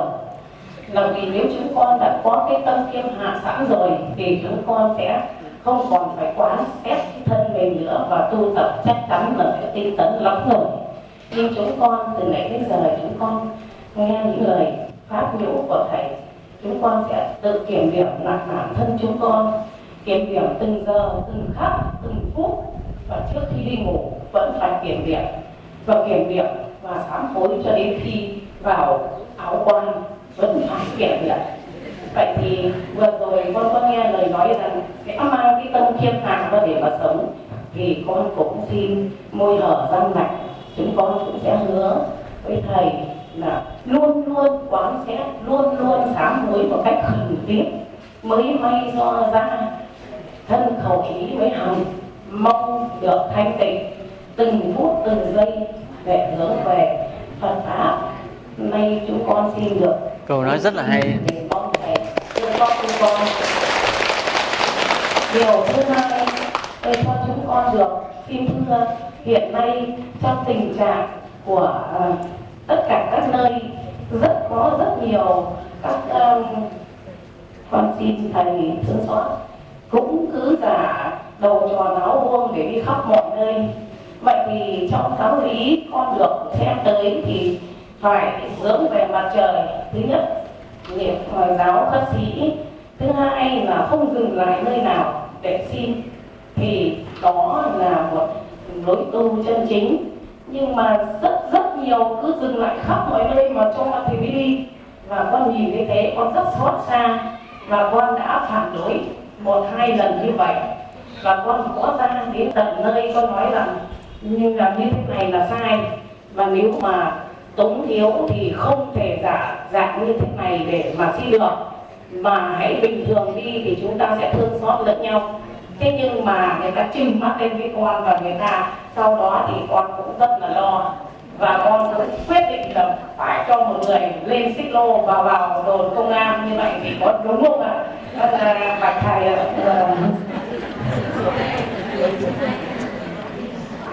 ở trong miền Nam á, thầy hay nghe người ta hù là người Hải Phòng giữ. Thì thầy chưa tin, nhưng bắt đầu thầy đang tin từ từ.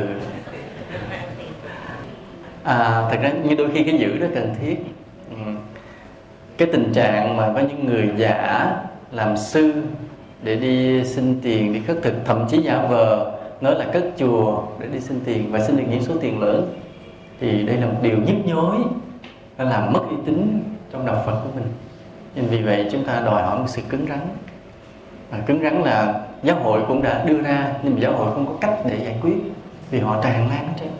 Có khi ở Sài Gòn vậy, chúng tôi cũng thấy một nhà sư vậy, cứ níu kéo một cái người nước ngoài xè tay để xin tiền đô. thấy đau lòng không chịu nổi, mình biết ngay đó là giả liền. Tại vì người chân thật không ai làm như vậy. Cho nên đúng là đôi khi chúng ta cũng cần cái sự cứng rắn để cho những cái người giả vậy đừng giả nữa. Nhưng mà chỉ điều quan trọng thế này là trong tâm chúng ta phải thương họ. Bên ngoài thì cứng rắn nhưng bên trong phải xót xa tội nghiệp, vì biết rằng họ đang tạo tội. Một ngày nào đó họ thê thảm, vì giả gì hết chuyện đi giả làm sư để lấy tiền người ta thì sau này mang tội dữ lắm. Nên mình đúng là cứng rắn để ngăn chặn, nhưng trong lòng đừng có khinh, đừng ghét, đừng giận. Vì nếu mình ghét, mình giận là mình đi ngược với đạo lý từ bi. Chúng ta cứng rắn là để chặn họ đừng làm điều tội nữa, để cho họ về sau đừng bị quả báo khổ. Chúng ta cứng rắn chặn họ là để giữ gìn uy tín cho Phật Pháp, chứ không phải vì mình ghét họ. Nhớ như vậy nha. Như vậy. A Di Đà Phật. Con Nam Mô Bản Sư Thích Ca Mâu Ni Phật. Kính bái bạch sư phụ, kính thưa quý thầy cô, kính thưa chư vị đạo hữu và các bạn. Con thay mặt cho chư vị đạo hữu tứ chúng quần sinh, kể cả một số các vị công nhân viên chức, ngành y có, họa sĩ có, kỹ sư có, giáo viên có, và một số các cháu thanh thiếu niên học sinh vân tập trong pháp hội đạo tràng thính pháp này tại trụ xứ chùa An Đà, Hải Phòng, nhân dịp sư phụ vân du ra miền Trung, miền Bắc Tổ quốc. Mặc dù trong cuộc hành trình sư phụ rất mệt và bận việc đạo quả, rồi viếng thăm quê hương và Lăng Bác, nhưng người không đành khước lời thỉnh mời ba phen của Phật tử Hải Phòng. Mong người trực tiếp ban pháp nhũ cho chúng sinh chúng con trong cơ duyên may mắn này, để chúng con được hưởng ân huệ thần lực của vị chân sư. Đó là sự khao khát trong cuộc đời tu trì đạo quả từ bi trí tuệ. Kính thưa sư phụ, chúng con hàng ngũ Phật tử Hải Phòng nhờ duyên phúc lớn được nghe nhiều băng thuyết pháp, được đọc nhiều tác phẩm Phật học thầy viết, và được trầm mình tôn kính lắng nghe nhiều bản nhạc tôn kính Phật của sư phụ sáng tác với âm hưởng kính trọng, tiết tấu thanh nhạc trầm hùng trang nghiêm. Chúng con hoan hỉ, kính trọng và cảm động vô cùng. Tư tưởng chúng con rất phấn khởi vì trong thời mạt Pháp này vẫn may còn có được vị Thánh Tăng Bồ Tát Giáng Thế ứng hiện thành vị minh sư, thật là đệ nhất nghĩa tăng, thừa kế di sản của Như Lai, đem trí tuệ Phật và đạo hạnh vô biên thâm nhập thế gian Pháp, truyền trao cho chúng sinh trong đời còn nhiều sự ác trược, ganh đua, đố kỵ và hận thù. Cũng do công đức từ nhiều kiếp trong quá khứ để lại, nên kiếp này quả chí vô lậu đến với người. Vậy nên thế tục người còn trẻ, tuổi đạo đâu đã được cao, mà sư phụ thuyết pháp biệt tài vô hạn, biết bao nhiêu trăm đề mục có giá trị cho cuộc sống đời người và cho người xuất gia tu học. Nội dung thuyết giảng nào trên băng, trên sách viết đều phù hợp với mọi trình độ, mọi cấp bậc. Đề mục rất gần gũi với cuộc sống thế gian, đi sâu vào mọi khía cạnh, khiến người nghe đều thâm nhập được giáo lý đạo Phật sâu sắc, làm nổi bật được nhiều điều tâm huyết của sư phụ với đạo pháp, với chúng sinh. Người lấy hai đối tượng chính để giảng dạy. Một là sư phụ chú trọng đến hàng ngũ xuất gia, vì đây là đối tượng quan trọng, đối tượng thay hóa Phật, làm cầu nối giữa Phật và chúng sinh, vì Đức Phật đã nhập diệt gần 3.000 năm rồi.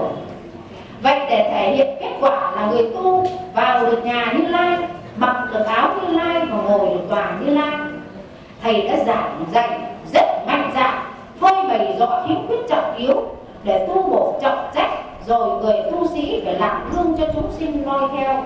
Đó là việc chấn hưng được Phật pháp, mang niềm tin về cho nhân loại. Thầy có hỏi gì nữa? Bài viết thì rất hay nhưng mà nói ai? Nam mô Bổn Sư Thích Ca Mâu Ni Phật. Kính bạch thượng tọa trụ trì chùa Phật Quang, tỉnh Bà Rịa Vũng Tàu cùng các quý thầy cô cùng đi trong đoàn. Kính bạch thầy trụ trì chùa An Đà cùng tất cả các quý Phật tử. Như trên cản và tất cả các quý Phật tử thì đã như Phật tử đi Bà Di đã đại diện của bà Xuân đã đại diện cho tất cả các Phật tử Hải Phòng có cái lời vấn an sức khỏe đến thượng tọa cùng quý thầy đi trong đoàn. Nên chúng con là tăng ni sinh, tăng học năm thứ 2 tại trường trung cấp Phật học. Nên chúng con là những cũng cái lớp ban long nguyễn ngọc qua thời gian từ chúng con sơ cơ các thân học Phật đến chùa được tiếp cận với nhiều nguồn giáo lý, nhưng cái nguồn giáo lý dồi dào nhất, phong phú nhất là khi chúng con được tiếp cận với những cái chủ đề băng giảng của thầy. Tuy chúng con chưa được diện kiến thầy, thế nhưng chúng con cũng đã được nghe những cái lời giảng rất thấm nhuần, trong đó đang chứa đầy những cái bài học mà chúng con ít khó khi có tìm thấy được. Thế cũng nhân cái buổi thầy cùng tất cả các quý thầy cô trong chốn trụ xứ chùa Phật Quang có vân du ra Bắc để thăm lại quê hương, cũng theo cái lời thỉnh mời của quý Phật tử cũng ghé qua Hải Phòng, cũng thật là một niềm vinh dự đối với chúng con cũng như tất cả quý Phật tử được thầy dừng chân ghé bước. Cũng nhân cái buổi nói chuyện ngày hôm nay, nên chúng con cũng xin được đại diện cho tất cả quý vị tăng ni sinh xin cũng có lời vấn an sức khỏe đến quý thượng tọa cùng tất cả các quý thầy cô cùng đi trong đoàn được tâm bồ đề kiên cố, lòng từ bi tăng trưởng để dìu dắt hàng xuất gia trẻ chúng con cũng như các cụ Phật tử hiện diện ngày hôm nay đến mái chùa này tiếp bước cái hải bão và gia nghiệp của Đức Như Lai xây dựng và bằng dương chính pháp. Cũng là nhân cái buổi nói chuyện hôm nay chúng con cũng xin có một vài lời xin cũng được hỏi đến quý thượng tọa. Con cũng xin được bạch thượng tọa là con cũng có một câu hỏi. Thứ nhất đó là đạo đức của người Phật tử nói chung và người xuất gia nói riêng đối với giới luật của Phật có mối tương quan mật thiết như thế nào. Và thứ hai cũng nghĩa là xã hội đang phát triển theo một cái vận tốc chóng mặt, cũng như trong các chủ đề băng giảng của thầy, ví dụ như cái chủ đề con nghe đến những nghịch lý của thời đại, có một đoạn trích thầy đọc được từ ở trong internet, có nói là con người ngày hôm nay tuy sống rộng hơn nhưng sống ít ý nghĩa hơn, đường phố rộng hơn nhưng lòng của con người có thể hẹp hòi hơn. Có thể nói rằng cái xã hội phát triển lên đến thời đại thông tin như vũ bão thì đạo đức của con người càng phát triển theo đà đi xuống. Con muốn được bạch thầy đối với lại cái phép pháp tín pháp của Đức Phật chế đối với hàng vi chúng và đạo đức có đến là trong cái thời Đức Phật và đến thời hiện tại bây giờ thì cái pháp tín pháp đấy nó có còn là tuyệt đối nữa hay không? Hay là Phật mong thầy từ bi hoan hỷ bố thí cho con tăng ni sinh chúng con được biết. Hay là Phật. Từ nhỏ chúng tôi mê cái dòng Bắc, mà nghe thầy nói thì còn mê thêm đó. Nói thầy, chúng tôi rất là hy vọng quý thầy quý cô sau này sẽ là những cái trụ cột cho Phật tử ở đây nương tựa. Hy vọng là năm sau trở lại chúng tôi sẽ được nghe quý thầy quý cô đăng đàn thuyết pháp, sau đây biến thành cái giảng đường của ghế ngồi. Rất là hy vọng. Câu hỏi thứ nhất là thầy hỏi là giữa giới luật và đạo đức tương quan như thế nào. Chúng tôi có giảng điều này trong cái cuốn băng khái niệm về tâm lý đạo đức. Cái băng đầu tiên là giới luật là cái lệnh, là sự ngăn cấm làm hay nói những điều sai, giới luật. Còn đạo đức là cái tự giác rèn luyện mình ở trong tâm của mình cho trở thành tốt. Vậy có liên quan không? Liên quan quá vậy chứ, phải không? Để tâm mình tốt thì tự mình không làm điều sai, không nói điều sai, phải không? Mà cái trong tâm là cái tự giác. Còn cái bên ngoài thì đôi khi biết, người ta có thể nhìn thấy để mình phải bị ngăn cấm. Nên hai cái đó có liên quan. Tuy nhiên khi mà giới luật thì có tính cách bắt buộc, kỷ luật là nghiêm khắc. Còn đạo đức là cái gì mềm mại, tự giác và sâu kín. Nhưng mà hai cái đó hỗ trợ cho nhau. Có khi nhờ cái hệ thống giới luật của nhà chùa kỹ, cái mình biết là sai thì thôi mình không nghĩ tới nữa, mình suy nghĩ qua cách khác, thì cũng là nhờ cái giới luật bên ngoài mà đổi được cái đạo đức.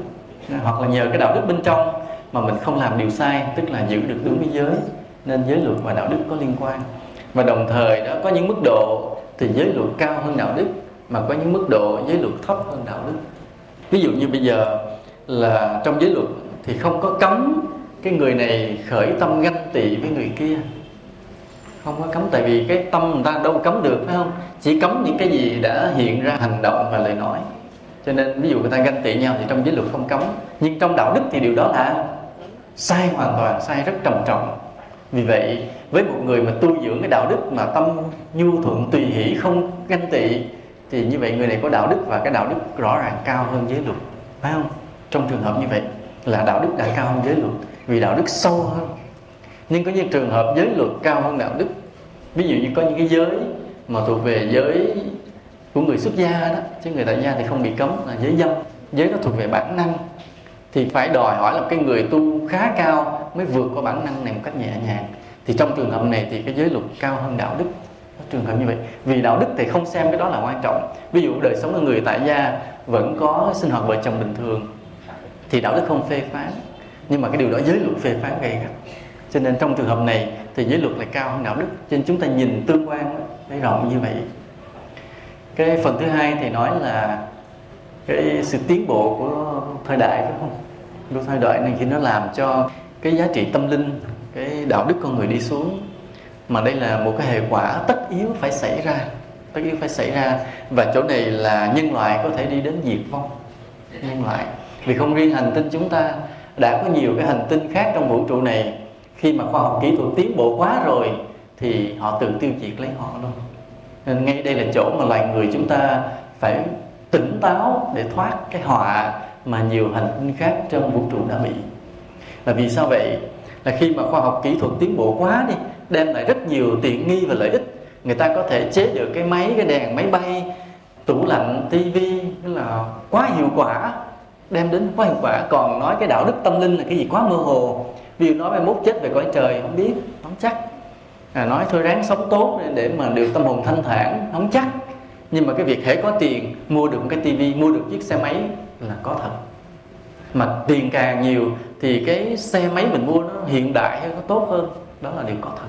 Nên vì vậy trong thâm sâu mỗi người của thời đại mới này, chúng ta vẫn xem trọng cái vật chất, cái kỹ thuật hiện đại. Trong thâm sâu vẫn như vậy.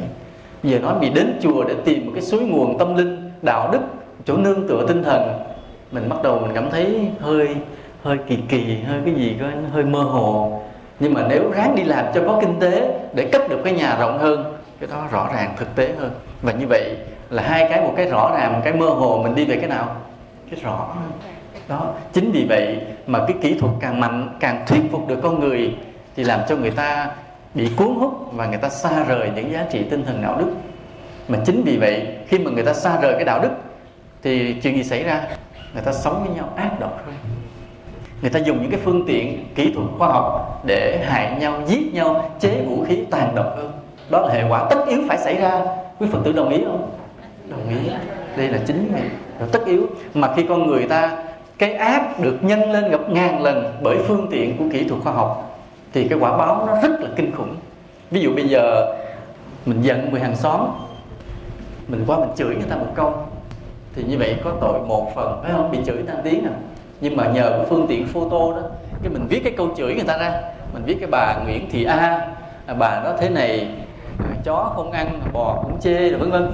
Và mình đánh máy ra vi tính, tại có vi tính, đánh máy xong mình đưa photo ra 1000 bản, mình phát từ đầu đường tới cuối xóm. Nhờ phương tiện kỹ thuật nên cái điều ác độc của mình được thực hiện gấp bội lần. Như vậy cái tội mình nhiều hay ít? Cực kỳ nhiều, phải không? Như vậy khoa học kỹ thuật là vậy. Nếu chúng ta làm điều lành thì nó đem đến chúng ta gấp ngàn lần. Nhưng nếu mình làm điều ác thì cái tội cũng tăng lên gấp ngàn lần.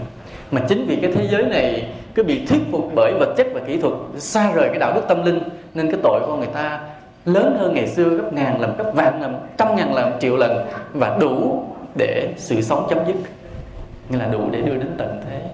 Nên đây là chỗ mà con người ta phải thấy để ngày hôm nay chúng ta quyết định lại cái số phận của mình. Là ngày hôm nay dù khoa học tiến bộ cách mấy, dù hiện đại cách mấy, cuộc đời sống có sang trọng cách mấy, chúng ta nguyện với lòng, chúng ta nguyện với Phật, chúng ta sẽ giữ vững cái con đường đi về đạo đức, về tâm linh, để giữ lại quân bình cho thế giới này, để cho thế giới này vẫn còn điều thiện tồn tại, để cho thế giới này vẫn còn tình thương yêu, cái sự quý mến, sự tôn trọng, là cái hiền lành, cái thanh thoát, để tiếp tục cho cái sự sống của hành tinh này được tồn tại, không vì cái sự ác độc của con người mà phải bị tiêu diệt. Nên kỹ thuật càng tiến bộ thì chúng ta càng phải kiên cường đối với đạo. Quý Phật tử đồng ý không? Đồng ý không thầy? Thầy hỏi câu gì nữa nè, một cái câu gì thứ ba. Bát Kính Pháp. Bát Kính Pháp là 8 cái điều quy định mà Đức Phật buộc cái người ni muốn xuất gia là phải tuân thủ. Trong đó là ràng buộc rằng là người ni phải lệ thuộc vào cái người tăng, phải kính trọng người tăng. một cách hơi thiên vị. Thì ở đây như thế này, có mấy lý do vào thời đó. Vì Đức Phật nói rằng là người nữ nặng nghiệp, phiền não nhiều, cho nên khi mà người nữ mà làm người xuất gia đó, là chính những cái phiền não và cái nghiệp nặng của mình khó đứng vững ở tư cách làm thầy thiên hạ. Ở đây có những điều mà Đức Phật không cho xuất gia. Những cái người, ví dụ như cái người bị tật nguyền, đi càng nhắc là không cho xuất gia, vì người ta nhìn người ta không kính trọng. Gương mặt xấu quá không cho xuất gia, vì chúng sinh nhìn không kính trọng. Hoặc là ốm quá, may là chúng tôi cũng còn chút xíu thịt mà được xuất gia, chứ nếu ốm chút nữa là thua rồi. Hoặc là mình mà cứ ghẻ nổi lóc chóc cũng không cho xuất gia. Nghĩa là Đức Phật để ý cái điều đó rất kỹ. Phải là nổi nơi cái hình tướng là chúng sinh phải kính trọng mình mới được quyền xuất gia để làm thầy người ta sau này. Thì giữa người nam và người nữ, thì trong tâm lý bình thường người ta vẫn thấy cái người nam có cái thế mạnh hơn, phải không? Từ xưa đến giờ. Sau này thì cái cuộc giải phóng phụ nữ, cho nên phụ nữ bình đẳng hơn và làm được nhiều việc tốt hơn. Chứ vào thời xưa phụ nữ rất là yếu thế, và trong con mắt mọi người, cái người mà đứng ra để làm thầy thiên hạ phải là một người đàn ông, chứ không thể là người phụ nữ.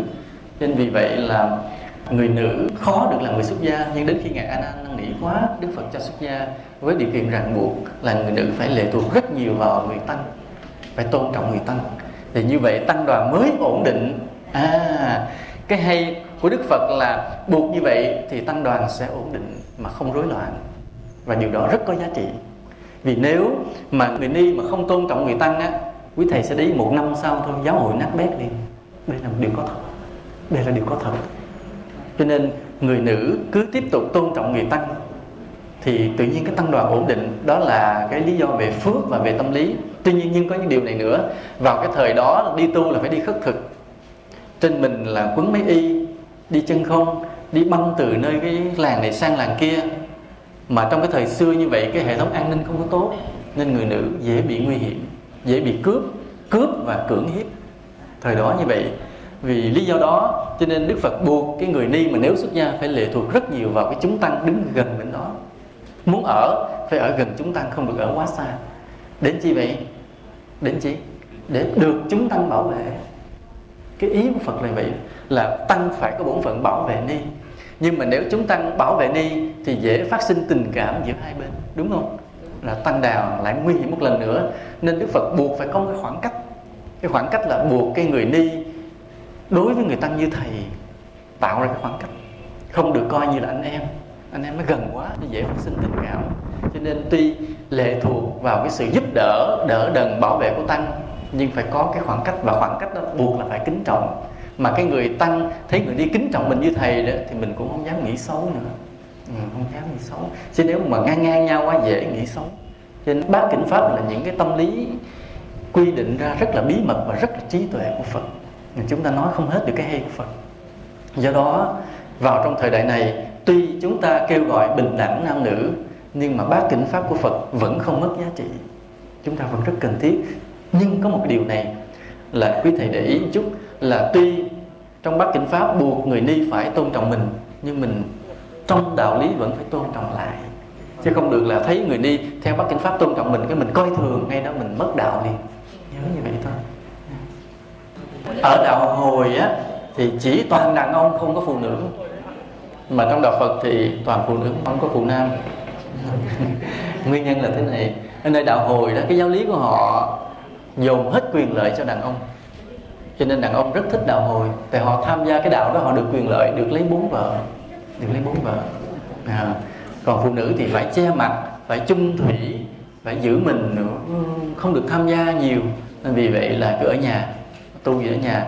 Còn người nam được tôn trọng nên họ tham gia. Còn trong đạo Phật á, thì có những cái giai đoạn và có nhiều giáo lý. Có những giai đoạn mà đạo Phật thịnh á, thì cái giáo lý thuộc về trí tuệ được truyền bá, được phát huy. Thì trong giai đoạn đó người nam rất thích đến với chùa. Tại vì cái tính cách mà lý trí, trí tuệ thì phù hợp với người nam. Nhưng mà có những giai đoạn đạo Phật đi qua cái giai đoạn là cái niềm tin được phát huy. Thì nơi cái niềm tin mà được phát huy thì lại phù hợp với phụ nữ, người nam lại không thích. Nên lúc đó là người nữ lại đi chùa nhiều hơn. Nếu mà bây giờ chúng ta nhìn thấy phụ nữ đi chùa nhiều là chúng ta biết đạo Phật chúng ta cũng đang rơi vào cái giai đoạn là phát huy về niềm tin nhiều hơn về trí tuệ. Và đây đã đến lúc phải báo động. Và báo động là thuộc về quý thầy phải làm điều này. Tức là phát huy một đạo Phật của trí tuệ, chứ không phải ai nói gì cũng tin cũng chấp nhận. Là nói cái gì phải hợp lý, phải chặt chẽ, phải logic, đâu ra đó. Thì nếu một đạo Phật như vậy mà được phát huy thì vài năm sau chúng ta quay trở lại, chúng ta sẽ thấy là đàn ông dành của ngồi đầy hết, mà phụ nữ là sẽ bị ép ra phía sau ngoài hiên rồi. Nhưng mà nếu mà người nam mà tham gia đạo Phật nhiều thì đạo Phật sẽ mạnh. Vì người nam tính cách mạnh mẽ, không chấp nhận thì thôi, chấp nhận rồi thì rất là kiên định. Mà sở dĩ hiện nay người nam chưa có chấp nhận đạo Phật lắm là vì đạo Phật đang đi trong giai đoạn của niềm tin, Giờ đã tới lúc báo động phải xây dựng đạo Phật của lý trí nha. Câu thứ hai, có người bảo là thế không được chứng đạo Phật thì cần phải có một thời gian và cần phải rất nhiều người để hiểu đạo lý đạo Phật. Nhưng nếu đạo Phật làm điều này, tôi nghĩ đất nước Việt Nam chúng ta thật là dân tộc rất đáng được tin tưởng. Điều anh ước mơ rất là hay. Và anh hỏi làm thế nào để đạo Phật có thể đưa được cả vào trong trường học. Đạo Phật có thể đưa vào trong trường học trong hai trường hợp. Một là anh lên làm chủ tịch, hai là anh lên làm đại hòa thượng. Thì đó anh hai cái anh lựa cái nào đó lựa. Thật ra có những quốc gia mà đạo Phật làm quốc giáo đó, thì giáo lý đạo Phật được dạy trong trường học. Và như thời xưa nước Nhật cũng vậy. Nước Nhật là đạo Phật quốc giáo phải đem vào trong trường học dạy. Nên người Nhật họ có cái tinh tế sâu sắc trong triết lý sống. Đến khi họ tiếp nhận được cái văn minh phương Tây, họ đi sâu vào trong kỹ thuật, họ vượt lên luôn. Nên chính cái đạo đức, cái tinh tế sâu sắc đó sẽ làm cho chúng ta sâu sắc trong nhiều lĩnh vực khác. Cái đó là cái hay. Ví dụ như là cái đạo lý về nhân quả mà nếu đem được dạy trong trường học thì chúng ta sẽ thấy là toàn cái đất nước này thay đổi hết về đạo đức. Con người ta sẽ sống rất nhiệt tình, rất năng nổ. Ai cũng lo làm phúc, ai cũng lo giúp nhau hết. Thì thật là một điều hạnh phúc. Và chẳng những như vậy, ví dụ trong nhà tù vậy, cái người tù nhân cũng được nghe giảng về nhân quả, về đạo đức. Thì khi ra tù họ sẽ làm người tốt nhanh hơn là cứ giam họ, không nói gì tới đạo đức, thả họ ra thì họ quậy trở lại. Phải không? Có nhiều vậy. Vì chúng ta mong làm sao cái ước mơ của anh Bôi cũng như quý thầy quý cô, như tất cả chúng ta vậy, là đạo Phật được đem vào trong trường học để cho đất nước chúng ta vượt lên với năm châu bốn bể. Vì chúng ta biết tinh thần của đạo Phật làm cái sức sống rất mạnh, sức sống rất mạnh, và từ xưa đã được chứng tỏ như vậy. Chỉ khi nào mà chúng ta hiểu sai về đạo Phật thì đạo Phật sẽ yếu, sức sống dân tộc ta cũng yếu theo. Nên chúng ta cần hiểu là một đạo Phật rất là đúng để cho đạo Phật phát triển và cũng đóng góp vào trong cái sức sống của dân tộc ta. Nhưng một đạo Phật đúng là một đạo Phật như thế nào? Là một đạo Phật dựa chắc vào cái lời dạy Đức Phật từ thời Nguyên Thủy. Đạo Phật đó tham khảo giáo lý của Đại Thừa, và đạo Phật đó cũng tham khảo những kiến thức của khoa học thời đại. Có ba yếu tố này thì đạo Phật là một đạo Phật đúng. Có ai hỏi gì nữa không? Kính bạch kết quả. Thì câu hỏi thứ nhất của con là, thứ nhất là trong đạo Phật thì cấm tham ái.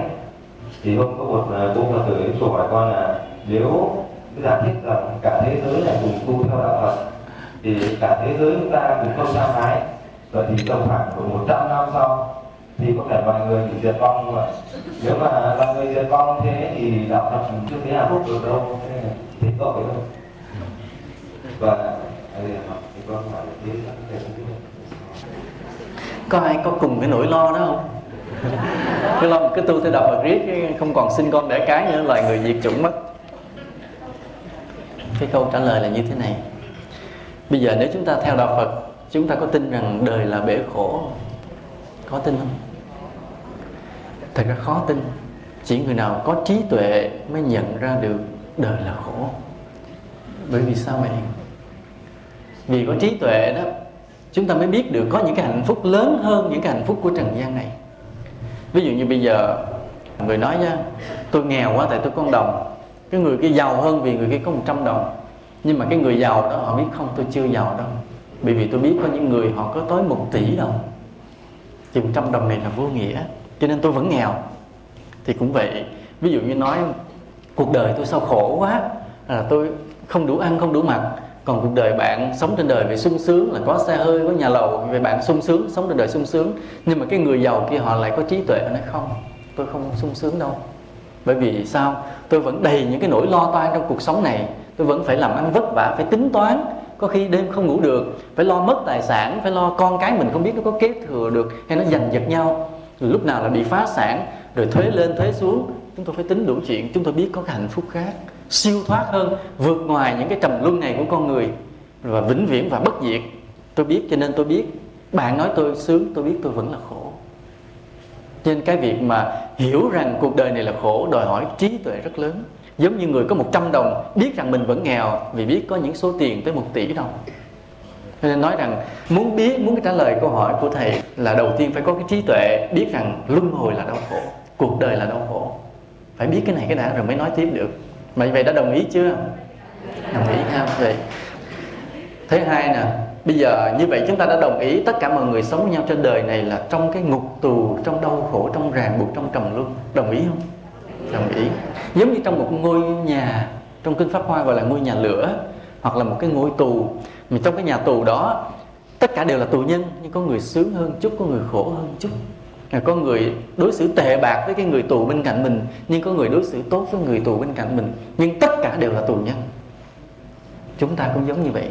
Bây giờ nếu có một người vì lý do gì đó tạo những điều phước lành nào đó, cái được thả một người, vậy mình mừng cho người đó không? Mừng không? Vậy 2 người thì mình mừng không? Thả hết mừng không?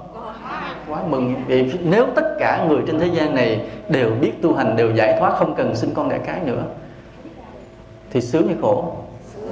Vì than nổi gì nữa. Quá sướng đi chứ.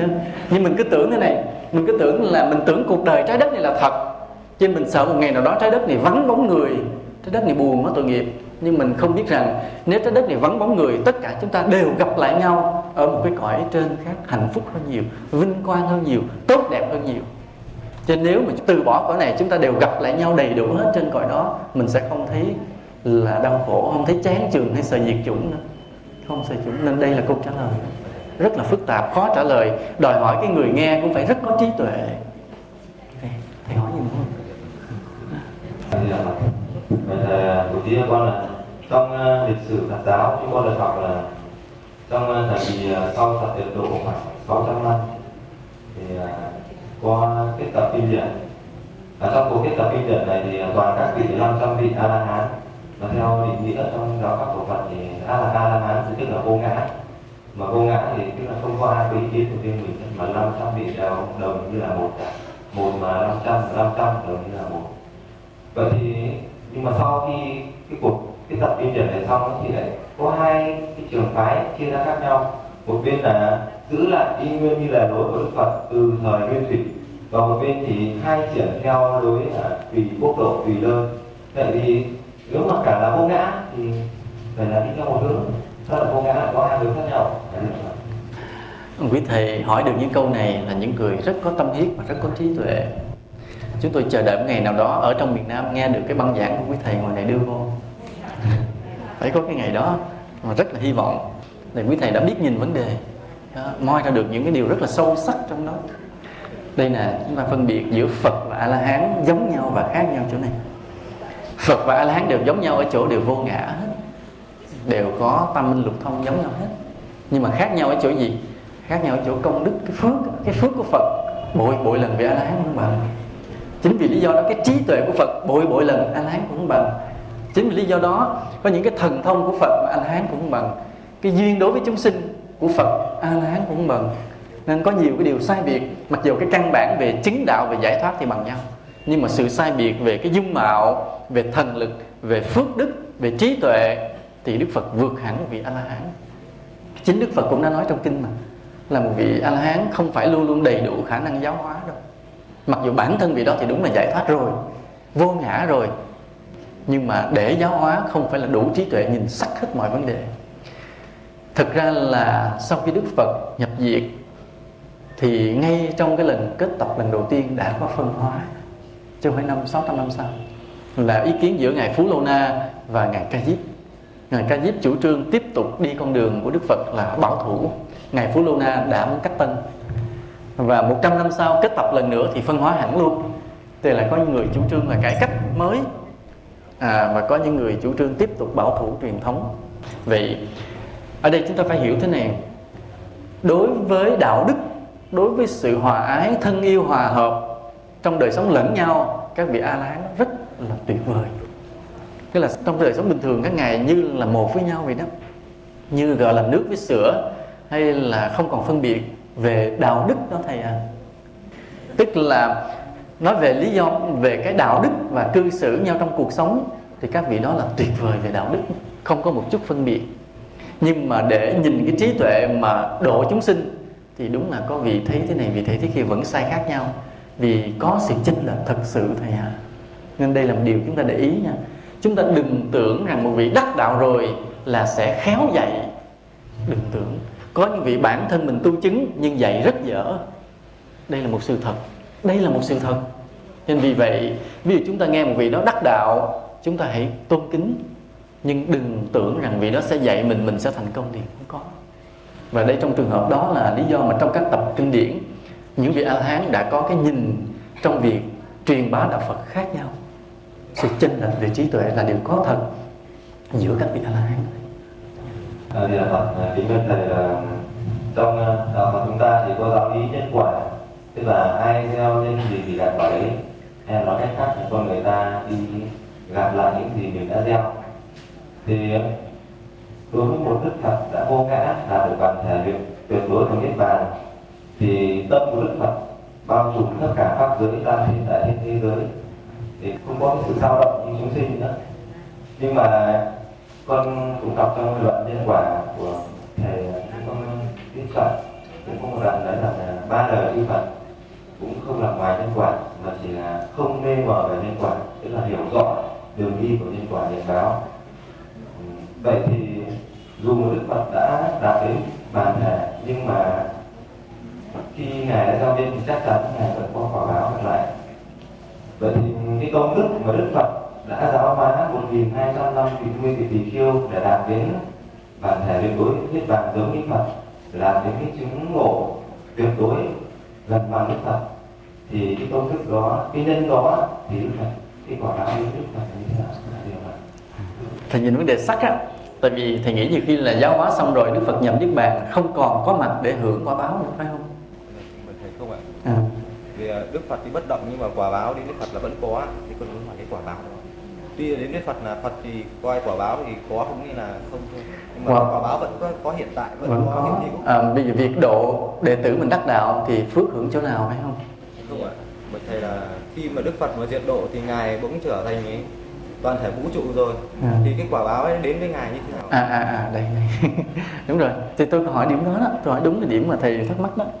Tức là thầy muốn biết rằng là Đức Phật nhập Niết Bàn rồi thì cái công đức mà ngài đã giáo hóa được nhiều đệ tử trong khi mà ngài chưa nhập Niết Bàn á, thì nó đến với ngài ở chỗ nào, ngài hưởng bằng cách nào, phải không? Nó hưởng nơi thầy đó, hưởng nơi tất cả sư cô và nơi tất cả Phật tử. Chúng ta nhớ điều đó nha, hãy nhớ điều đó. Công đức của Đức Phật hưởng ở chỗ nào là khi chúng ta lạy Phật, chúng ta lấy được cái phước của Phật một phần. Cái phước của Phật đủ để cho xá lợi được vĩnh viễn được cúng dường, đủ để cho đệ tử được tiếp tục được thừa hưởng cái công đức của Phật. Mỗi khi một người nào đảnh lễ Đức Phật thì người đó nhận được một phần phước của Phật. Phước đó là phước mà Đức Phật tạo trong vô lượng kiếp, cũng như trong kiếp cuối cùng để làm lợi ích chúng sinh. Rồi ngài nhập Niết Bàn, nhưng mà cái uy lực của ngài tiếp tục để lại để tồn tại cho đệ tử của mình hưởng tiếp. Giống như nói là cha để lại gia tài cho con, Đức Phật để lại công đức cho chúng ta. Trên ngày nay ai cạo đầu quỳ xuống lạy Phật thường không bị đói, không bị đói. Tự nhiên khiến có chuyện may này chuyện may kia vẫn có người cúng dường lo. Trừ trường hợp là kiếp xưa mình quậy quá, mình hà tiện quá thì đói sơ sơ, chứ còn đừng quậy quá thôi. Chỉ cần mình quỳ trước Phật, mình đảnh lễ, phủi tóc, mình tu hành, phát tâm tu hành đàng hoàng đi, không bị đói. Hoặc là những Phật tử vậy, có những lúc mình khốn đốn, mình bí lối, mình cầu nguyện Phật, tự nhiên mình được hóa giải. Chính đó cũng hoàn toàn là phước của Phật. Phước của Phật để lại vô lượng. Mà ngày nay không phải Phật hưởng mà chúng ta hưởng, mà chỉ có cái là khi chúng ta tôn kính Phật, chúng ta nhận được liền. Đó thầy. Cho nên quý thầy cũng vậy. Ví dụ như quý thầy mà tu chân chính, quý thầy làm được vô số lợi ích chúng sinh, quý thầy xong quý thầy tịch, thì cái tiếp tục sau này những đệ tử mà thờ mình hưởng được cái phần đó tiếp. Tự nhiên cái tông môn được thịnh, đệ tử mình được vinh quang, dễ dàng thành công là chính cái phước của mình. Mình thầy là ví dụ như là do một cái nhân duyên gì đó mà mình giúp băng sách cho một người nào đó, nhưng mà cái duyên của người ta đã đến, người ta nhờ cái băng sách của mình mà người ta được giác ngộ đấy, thế thì cái quả báo đến nó nhiều quả báo lắm thầy.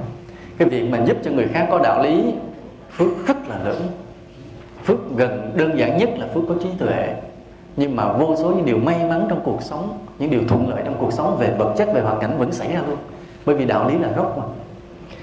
Chúng tôi hay nói đùa thế này, vì chúng tôi giảng đạo lý trong một băng, rồi có một người cầm cái băng đó đem đi cho người khác nghe. Cái người kia nghe, tự nhiên họ được giác ngộ, họ được sống tốt lên. Thì phước chia nhau như thế nào? Thì cái người giảng chỉ được 1/10 công đức. Cái người cầm cái băng đưa đi cho người khác nghe được 9/10 công đức. Tại sao vậy? Bởi vì đưa cho người ta nghe cực lắm, phải dụ dỗ, phải thuyết phục đủ thứ chuyện hết, đúng không? Đâu phải đưa ta nghe liền, ta đâu cần nghe, phải nói này nói kia. Còn cái người giảng lần xong bổn phận mình đó, chỉ có cái tâm mình gửi trong đó thôi. Nhưng mà còn cái người cầm cái băng đi nghe, phải dụ dỗ, thuyết phục, phải cho kẹo, cho bánh ăn, rồi nó ngon, nó ngọt đủ thứ người ta mới nghe đó. Và mình phải biết người này, phải để ý người kia, phải đủ thứ, cho nên được tới 9/10 công đức là như vậy. Và cái 9/10 công đức bắt đầu từ từ nó hiện ra nhiều khía cạnh trong cuộc sống của mình. Khi nó ứng vào trong tâm làm cho mình an vui, hạnh phúc, có trí tuệ. Khi nó ứng ở trong hoàn cảnh, mình được những cái may mắn gì đó bất ngờ, không ngờ được, không lường. Tôi bây giờ nghĩ nha, trước hết là chúng tôi xin chúc cho ni sư trụ trì ở đây được nhiều phước lành, được nhiều điều như ý trong Phật Pháp. Xin chúc cho quý thầy quý cô vậy, việc tu học được tiến đạo để sau này trở thành giảng sư, thành cội Bồ Đề thật sự cho Phật tử Hải Phòng. Sau nữa chúng tôi cũng xin chúc cho quý Phật tử cùng gia quyến được rất nhiều điều may mắn, tốt lành trong đời sống của mình. Cộng với là luôn luôn quý Phật tử theo được quý thầy quý cô để tu hành và làm được vô số cái điều lành, điều thiện trong đời của mình. Và cũng xin hẹn là có duyên thì chúng ta sẽ gặp lại nhau. Nhưng mà nói rồi, lần sau đến chúng tôi sẽ ngồi để nghe quý thầy giảng nha. Nói rồi đó. Nam mô Bổn Sư Thích Ca Mâu Ni Phật.